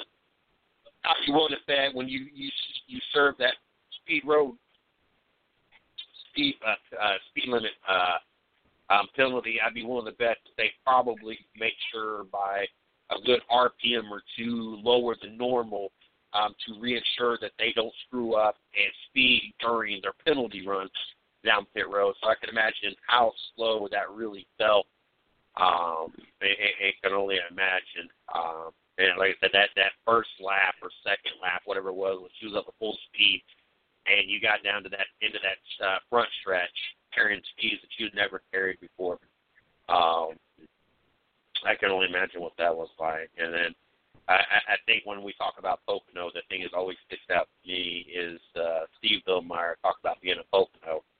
And I think it was the introduction of the satellite at that point in time where they went to commercial break, but there was still cameras on them, and they were still live, I believe, on the satellite side, and where they caught him on camera scratching himself in an inappropriate place on TV. That always sticks out in my mind. Yeah, that was, I almost forgot we were supposed to talk about NASCAR because odds are once Handy gets off here about 9:30, we're probably going to wrap things up. We should be halfway into the first quarter of Game 5 of the NBA Finals, so we know where I'm going to be at. Pocono, interesting race this weekend. I forget how Keselowski ended up where he did in the Xfinity Series race. But I tell you what, that was one hell of a finish to the Xfinity Series race. And then watching, I didn't like how the 2011 Daytona 500, because that year was the year that they had the two-car tandem, and that was just the worst thing ever. But to know that Trevor Bayne put Wood Brothers back in victory lane in 2011, that kind of, to me, was like, okay, I can forgive NASCAR screwing this up. My first experience at Daytona 500 with this stupid two-car tandem garbage. So it was great to see 6 years later Ryan Blaney. We had this conversation on the show last week talking about I feel that Ryan Blaney will find his way to victory lane. I think my exact words would be, I would be shocked if Ryan Blaney doesn't win a race this year. And then here you go the next weekend, and Ryan Blaney finds himself in victory lane. I think the coolest thing about that to me was where Ryan Blaney was in victory lane because they had the driver-only crew doing the Xfinity Series race, that we watched Brad Keselowski jump into and get the reporter stuff and was down there in victory lane to do the post-race interview with Ryan Blaney. I thought that was really cool. First question, Mike, what was your thoughts on the race, the driver-only coverage of the Xfinity Series race? Was you a fan of it? Your thoughts on it? I liked it. I think I wish they would do this more often and kind of use the same people so they were a little bit more familiar. I think it was kind of rough at times because these guys had never done it. I think by the end of the race, it was a little bit more natural. I would like to see this more often and not just one race a year. I'm not saying all the races, but let's do this 2 or 3 times a year. Let's have the same crew do it 2 or 3 times a year. That way it gets a little bit better. Maybe the next year do a different crew if some of those guys or girls don't want to do it. But to kind of be able to see the race and get it from the pick or the driver's point of view. What I wish they would have done differently is I wish they would have involved the crew chiefs and had them do the pit road. That way we get kind of, their thoughts on things and their insights on what's going down the pit road. I wish they maybe would have done that a little bit different, but I definitely like how they did things, and I would definitely be down for them to do it again. Yeah, I thought it was entertaining, CJ. For all the talk now, I'll tell you what I was thinking of. And one of the things I thought of was how often it's come up on this show early on in the season and even in the past year. Cold, no. The other one was cold too, but I can deal with that one. That one's ice cold. How people said, well, DW's past his time. He's out of the car. He's been out of the car for a while. And they should have more people commenting that are from today. Well, here you had a whole crew that was from today, the drivers, and I think that played into it very well in a positive sense.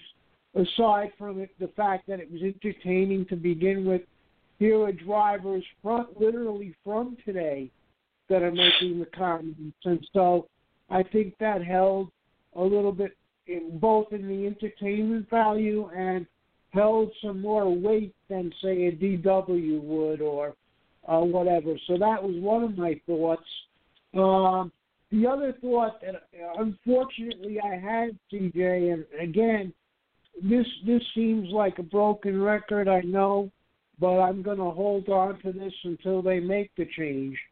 I feel, once again, where the Xfinity series comes into play, I think the awarding of points became another week when Brad won. I mean, you had an Xfinity driver in Kyle Benjamin all weekend long.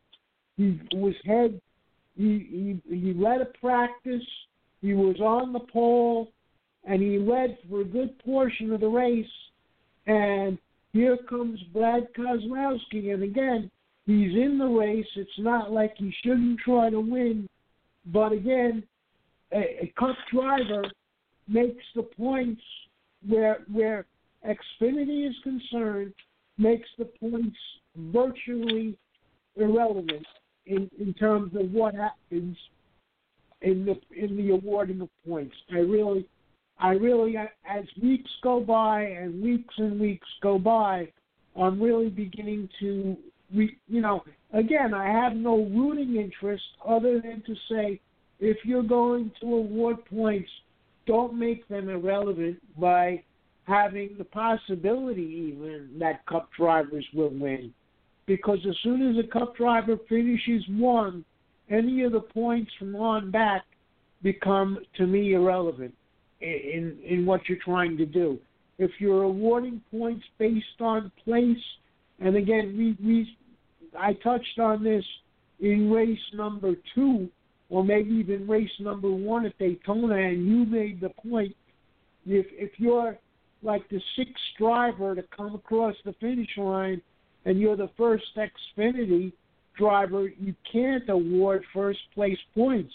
And I came around to that thinking, but what happened since is it's rendering all the points awarded in the Xfinity series almost a moot point at this point, because you're by the Cup guys, placing so high, whether they win or even finish second, you're making the rest of the field, irrelevant when it comes to points. I don't like it. I don't like that aspect of it at all. And during the Cup race, obviously, that's not an issue. But for Xfinity, I believe they have to sit these guys out to make the points mean anything at all. I agree. You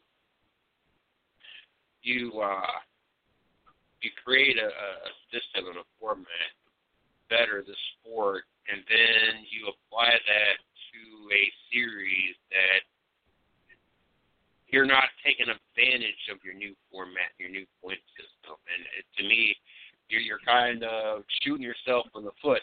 Hey, fans, we got this new format. It's going to make racing more exciting and make the regular season count just as much as the playoffs, and by awarding points and stages and everything else. But here's the kicker.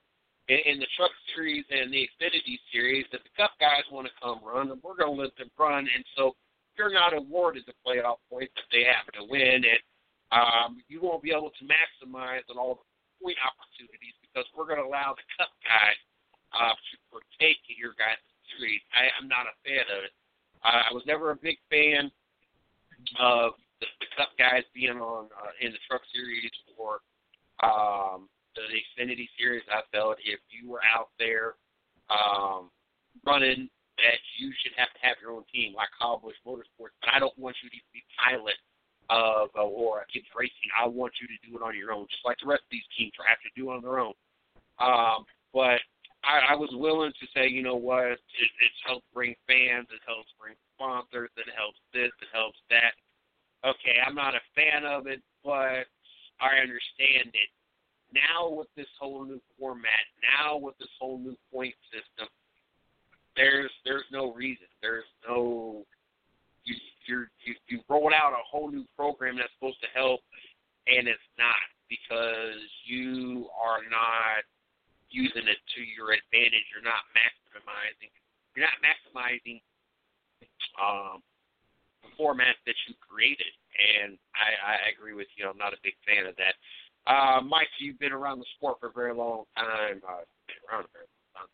But you've been around the sport a very long time. Obviously, you've watched many Wood Brothers drivers and Wood Brothers cars go to victory lane. You probably even cheered on some of the Wood Brothers drivers. Your thoughts of seeing Wood Brothers back in victory lane? Yeah, I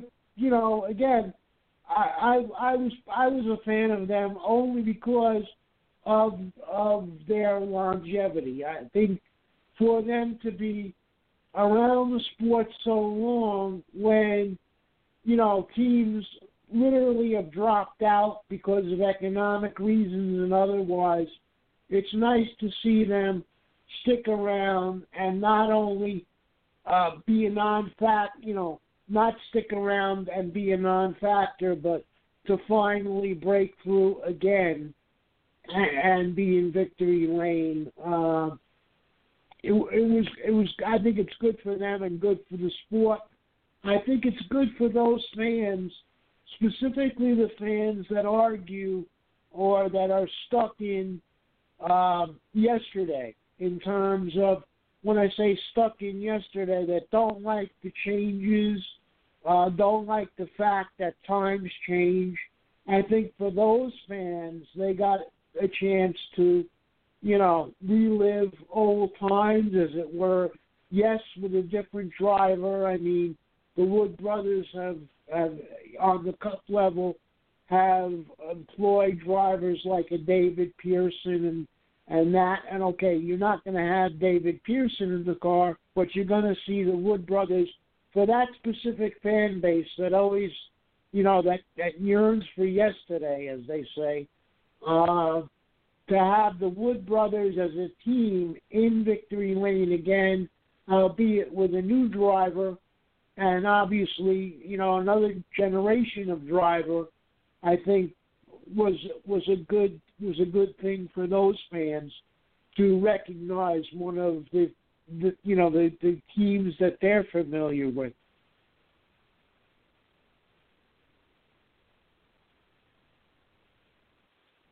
Well, being how we're at the top of the hour, let me do our thank yous real quick, and we'll touch on a couple other things.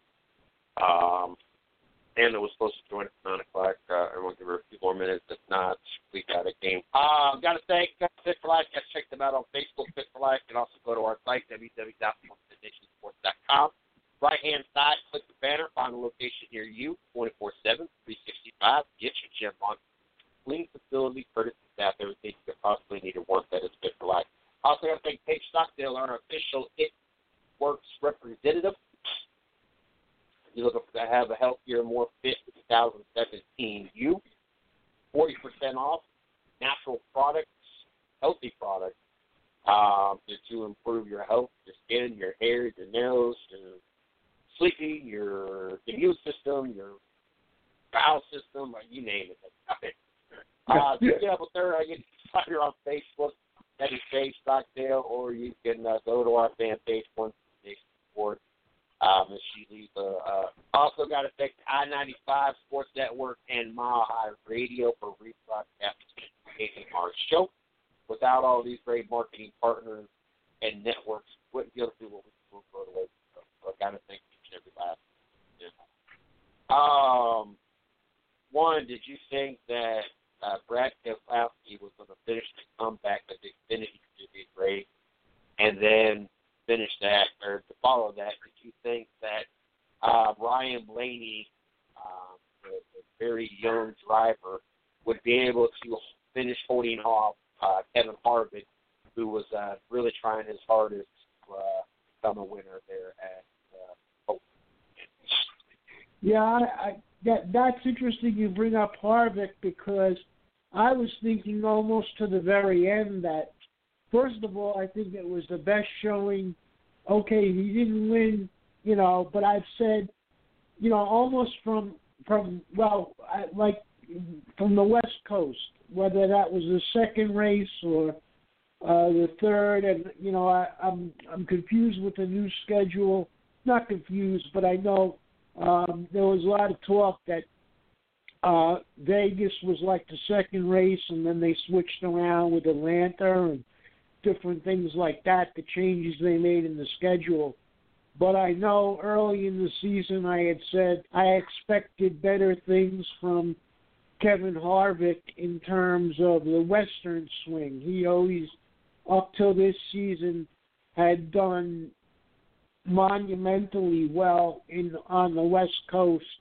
And this year he really didn't show, to me, anything until this race. This race, to me, even though he didn't win, Kevin Harvick, to me, had a Kevin Harvick day. This is what you expected in terms of him being competitive. And yes, he didn't win, but he seems to be operating on Kevin Harvick ability more than he has this year, and I think this was his best race, given that he didn't win it. I still think it was his best race of the year to date, and hopefully this kick-starts him into 2017 a little stronger, but I thought it was his strongest showing to date as far as in this season, CJ.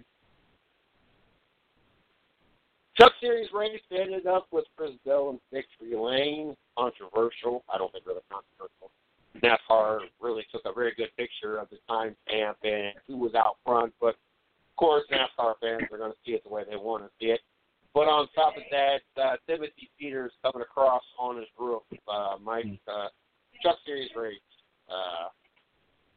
What were your thoughts on that? What were your thoughts on that race? Yeah, I didn't see the race, but I did see the end, right at the end, because my show ended and there was still that portion of the race to go. Oh, so I would say I saw the last 10 to 20 laps, and 10 to 20 laps, and when he went over on his roof, there was the red flag, obviously, for a while, and good to see him walk away from that, and that was rather a strange situation.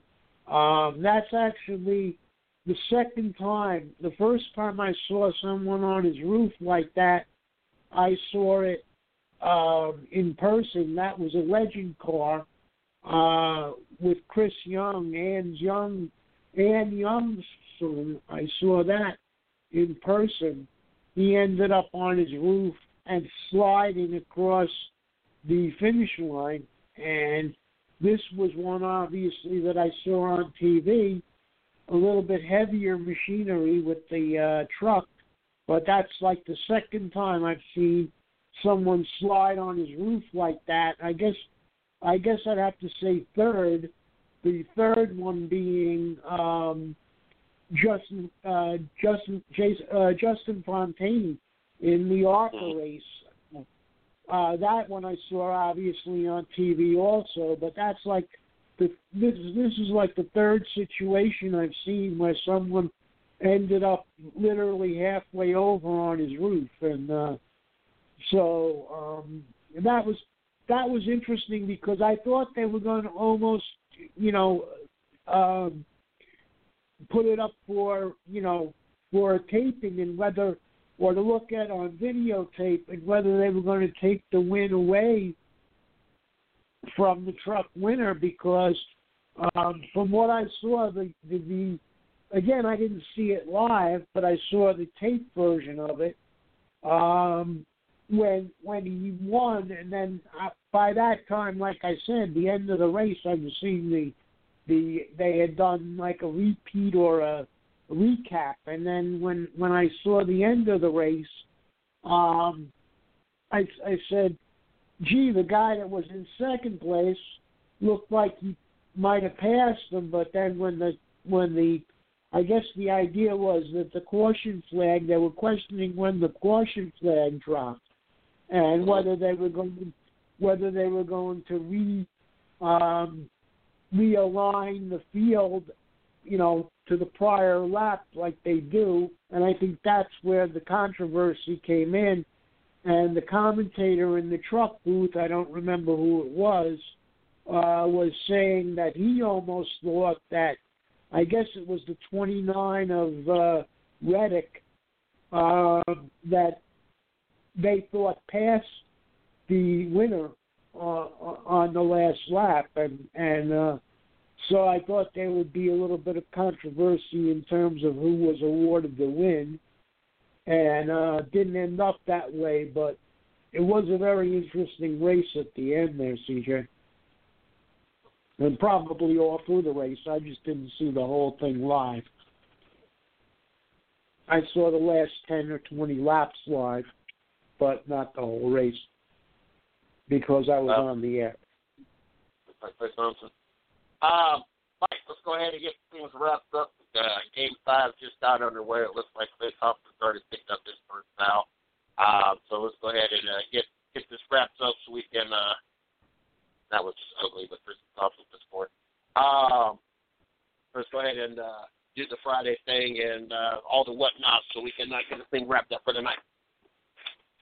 Okay.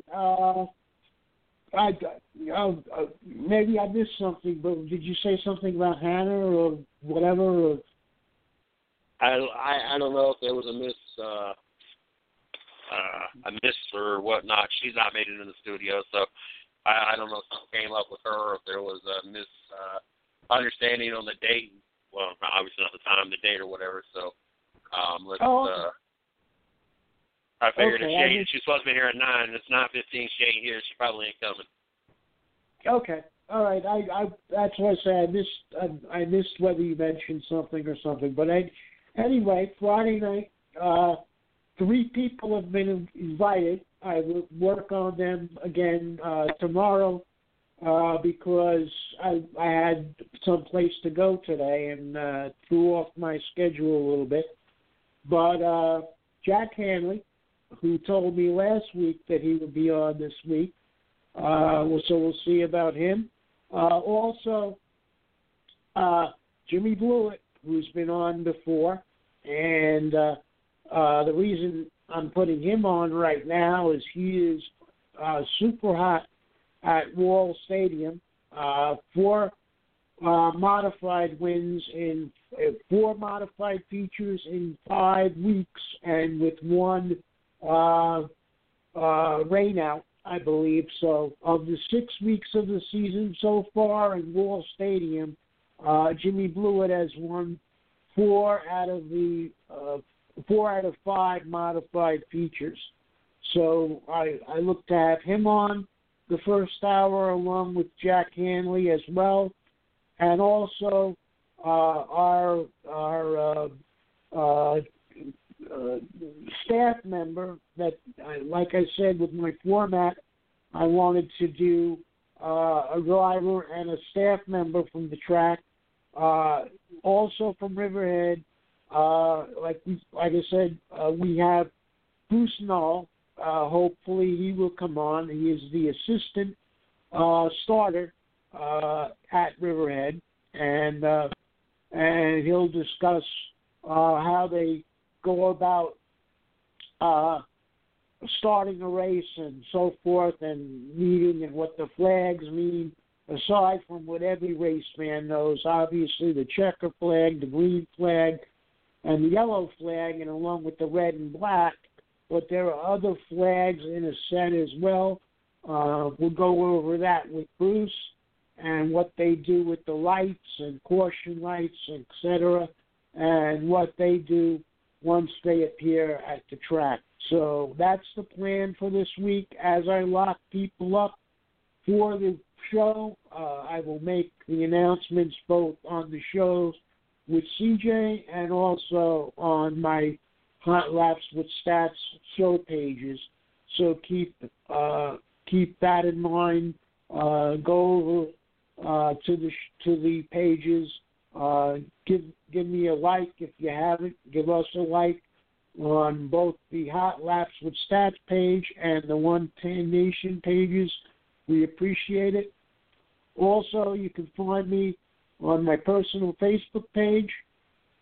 As I said, the Hot Laps with Stats pages, the 110 Nation pages, and the 110 blog site as well, where I will write up a golf article and the racing blog as well this week. Have some interesting pictures to go along with that, courtesy and thank you to Jeffrey Rogers. I'll put up some of the pictures on my timeline, on CJ's timeline, on the 110 page, and on the blog site as well. And finally, you can find me on my Twitter account, which is @Stats108. Are you there, CJ?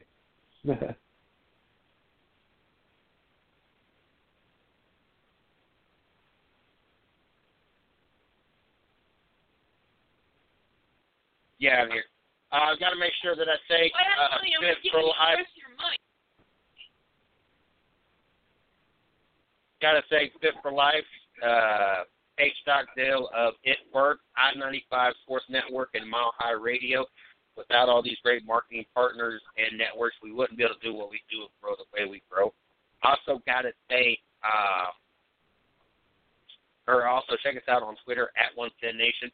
Check us out on Facebook, 110 Nation Sports. Also check out our site, www.110nationsports.com. Excuse me, for all the latest going on here at the 110 Nation. Hopefully we find out what happened to Hannah tonight, if it was our end or her end. We make it happen later on this week. Don't forget tomorrow night. We got Izzo joining us at 9:30. Show kicks off at 7 o'clock. I'm sure we'll have one happy Izzo, being a Pittsburgh fan. Yeah. So looking forward to tomorrow night. Game 5 for those that. But one thing before we get off tonight, I wanted to mention that stuck out to me. We've discussed this on occasion when it came up regarding the driver that's sponsored by Liberty University. I'd be interested to ask Hannah, and I will when we get around, about being sponsored by a university. We discussed, CJ, how if William Byron goes higher in terms of the cup, if the university would be prepared to sponsor him. And I thought, with the Lucky Land Slots, you can get lucky just about anywhere. This is your captain speaking. We've got clear runway and the weather's fine, but we're just going to circle up here a while and get lucky. No, nothing like that. It's just these cash prizes add up quick. So I suggest you sit back, keep your tray table upright, and start getting lucky. Play for free at LuckyLandSlots.com. Are you feeling lucky? No purchase necessary. Void where prohibited by law. 18+ terms and conditions apply. See website for details.